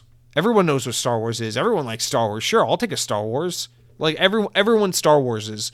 But until Starfield comes out and proves to the normies why they need to give a shit about Starfield, the only people who care about Starfield are the people who are like, "Oh, Xbox is going to win because we got Starfield." And the PlayStation fans are like, "Please sign my petition to make Starfield cancel, please." And like, until then, it's like we're the only fucking idiots talking amongst ourselves on Twitter about Starfield, because who the fuck gives a shit about a game that doesn't even exist yet, Like, I don't know.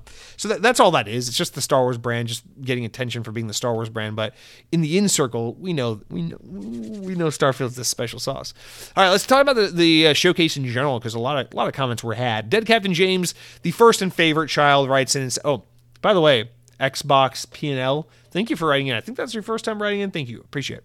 Dead Captain James 6045. You're not the real Dead Captain James. Anyway, he writes in and says, "This is probably my favorite Xbox showing of all time. Thank God for Bethesda. South of Midnight had a great teaser. It was dripping with charm and aesthetic. I'm very curious to see gameplay. As far as I've heard, Jez Corden, that is. It's a third-person action game. P.S. Jesse, please stream on YouTube as well. Twitch never notifies me of shit." Okay. I need to do. I'll be honest. The reason I stream on Twitch is because purple and black are cool, and white and red are boring. That's really the real reason. I just like the colors and the aesthetic of Twitch. But you're right. I need to switch to YouTube or do YouTube or something. You're right. It probably makes more sense. That's already where my install base is. My following is on YouTube. So why wouldn't I just go where the people already are? Listen, Jez Corden tells you about the third person action. Yeah, I remember that report as well. You're right. That's what we're looking forward to. But it's just, man, wouldn't you like to see that game in action a little bit? But yeah, I agree. South of Midnight, it was a cool teaser. I think the aesthetic is awesome. The art style is so cool. I really can't wait to see what that game is. I just really hope they're able to deliver something that like resonates with me, because We Happy Few didn't do anything for me, despite having a cool teaser trailer. But South of Midnight, I want to like this game so bad. But yeah, I like third-person action, as vague of a genre as that is. So let's hope they nail it. Mike Clark writes in and says, I'll keep it short. The show was a solid 9 or 10 for me. Came for Starfield and Fable and stayed for Compulsion and Exile, Oblivion. Oblivion? You mean Obsidian? So hyped for Avowed and Clockwork. Two of my favorite developers hitting on all cylinders. I love seeing Sega/Atlas goodness and hope we get Shin Megami Tensei series at some point. Shin Megami is pretty Nintendo exclusive series, but maybe. Phil is such a troll. Green heart emoji. Have a great week. Have a good week. Have a week. Mike, thank you for writing in. Glad it seems like Xbox fans were really taking care of this event. That's why they're raising the price on the Xbox, is because y'all are happy. And no, I don't mean to differentiate. I'm happy too. I had a great time. I'm feeling super high on Xbox right now, and it's a good feeling. So glad to see you enjoyed it. And yes, always happy to see that Japanese support, especially from Sega. Let's go ahead. Let's go buy Sega. Let's go make Sonic part of the Xbox team. Let's do it, Phil. All right. Our final comment comes from Cronky this week. He says, I think Ubisoft and Xbox both killed it this year. They're going to be pretty hype. I'm going to be pretty hype on them after this. Also, I think Xbox Bethesda's showcase name was canned because of the Redfall. Bethesda just lost their independence. P.S. I kept wanting to be like, this game looks especially good, but I can't, because between Avowed, Clockwork Revolution, and Fable, I can't pick what I'm most excited for. I will say that Starfield moved the needle for me the least. I was excited, and I'm still excited, but this is like a calm excited. I know I'll love it, but I can wait forever for it. When I saw the Hexen shirt, however, I actually squealed and jumped. I didn't know it until I saw it, but apparently I'm more excited about Hexen than I am for Quake or anything else. Phil Spencer will never be forgiven if he leaves me shattered after that. Yeah, Phil Spencer says they're not working on a Hexen game, that he didn't know people were going to react like that. There's nothing in the works right now, but he's open to it. But like we know that's bullshit, right? Like that's not real. That's just bullshit. He's messing with us. So I don't know, man. Oh, I wanted to say the thing about the Fable thing. Another thing maybe I needed to add to the corrections. So apparently, like Fable, like people who worked on the game are out talking about it, saying like, I'm glad people are outraged thinking that the game, that they didn't see gameplay footage, because that was all in engine. That was all like actual game running in engine. But again, still, it's cute. I'm glad the game looks stunningly beautiful. I expect no less from Playground Games. But the problem with the Fable trailer, I just gotta say this one last time, it's not that, oh, it was or wasn't an engine, or these are the graphics. I don't give a shit about the graphics or the engine. I want to know, when the camera is fixed behind the player and you're playing moment to moment and you got your HUD on and you're doing this and that and hack and slash, what does that look like extensively? Don't show me a girl knock a guy down for 2 seconds and then be like, oh yeah, there's your gameplay. Like that, we didn't really see the actual game. Unless the camera perspective is constantly going to be shifting around other players and to your side and your front and all that and be disorienting you, which would be a terrible decision. Unless that's how the game plays, then what we saw was not legitimate gameplay. So for that reason alone, I just can't be too hyped about what we saw at Fable, although I do have a good feeling about Fable. However, yeah, I mean, Clockwork Revolution, South of Midnight, Avowed, we got so much good shit on the way, man. It's oh. And let's bring Hexen back. Let's fucking do it. All right, Phil? No teasing. Maybe in a year or two, we got a Hexen game to announce. Let's make it happen. Is that what People Can Fly are working on? Are they working on a Hexen game? I'd rather have Raven do it, but okay. Let's make it happen. But guys, that's going to do it for our Xbox On podcast this week. Thank you all for listening. 2.5 hours in before I edit it down. We got a lengthy, fat episode. I hope you all enjoyed it. Next week, we will be back with the normal on top of the news situation, because we won't be off on the release schedule. So it feels like we're kind of back in place. We know where the future of Xbox lies. The podcast is back in its groove, and I feel good about things. So hope you are too. And if you're one of the people who are affected by the price increases of the Xbox Series X, my heart goes out to you, because money is a bitch. I don't know what I'm trying to say. But guys, I hope you all have a great week. If you have the opportunity to do so, please leave a nice review on iTunes or podcast services. It helps me out a bunch, because I am, believe it or not, trying to grow this podcast, and I've done a terrible job of doing that as of late, because the audience is incredibly stagnant. In fact, last week, I hoped that the Xbox Showcase would bring a lot of new ears to the podcast, and it kind of did, but not as much as it has in years past. So I clearly fucked up a little bit with something there. And so I am asking you, the audience, to pick up my mess and to leave me a nice review so we can help new ears find this show. Please and thank you. And until next week, guys, take care. Drink some Mountain Dew. Go for a jog and play your Xbox and pet your cats and all that good stuff. And until next time, power your dreams.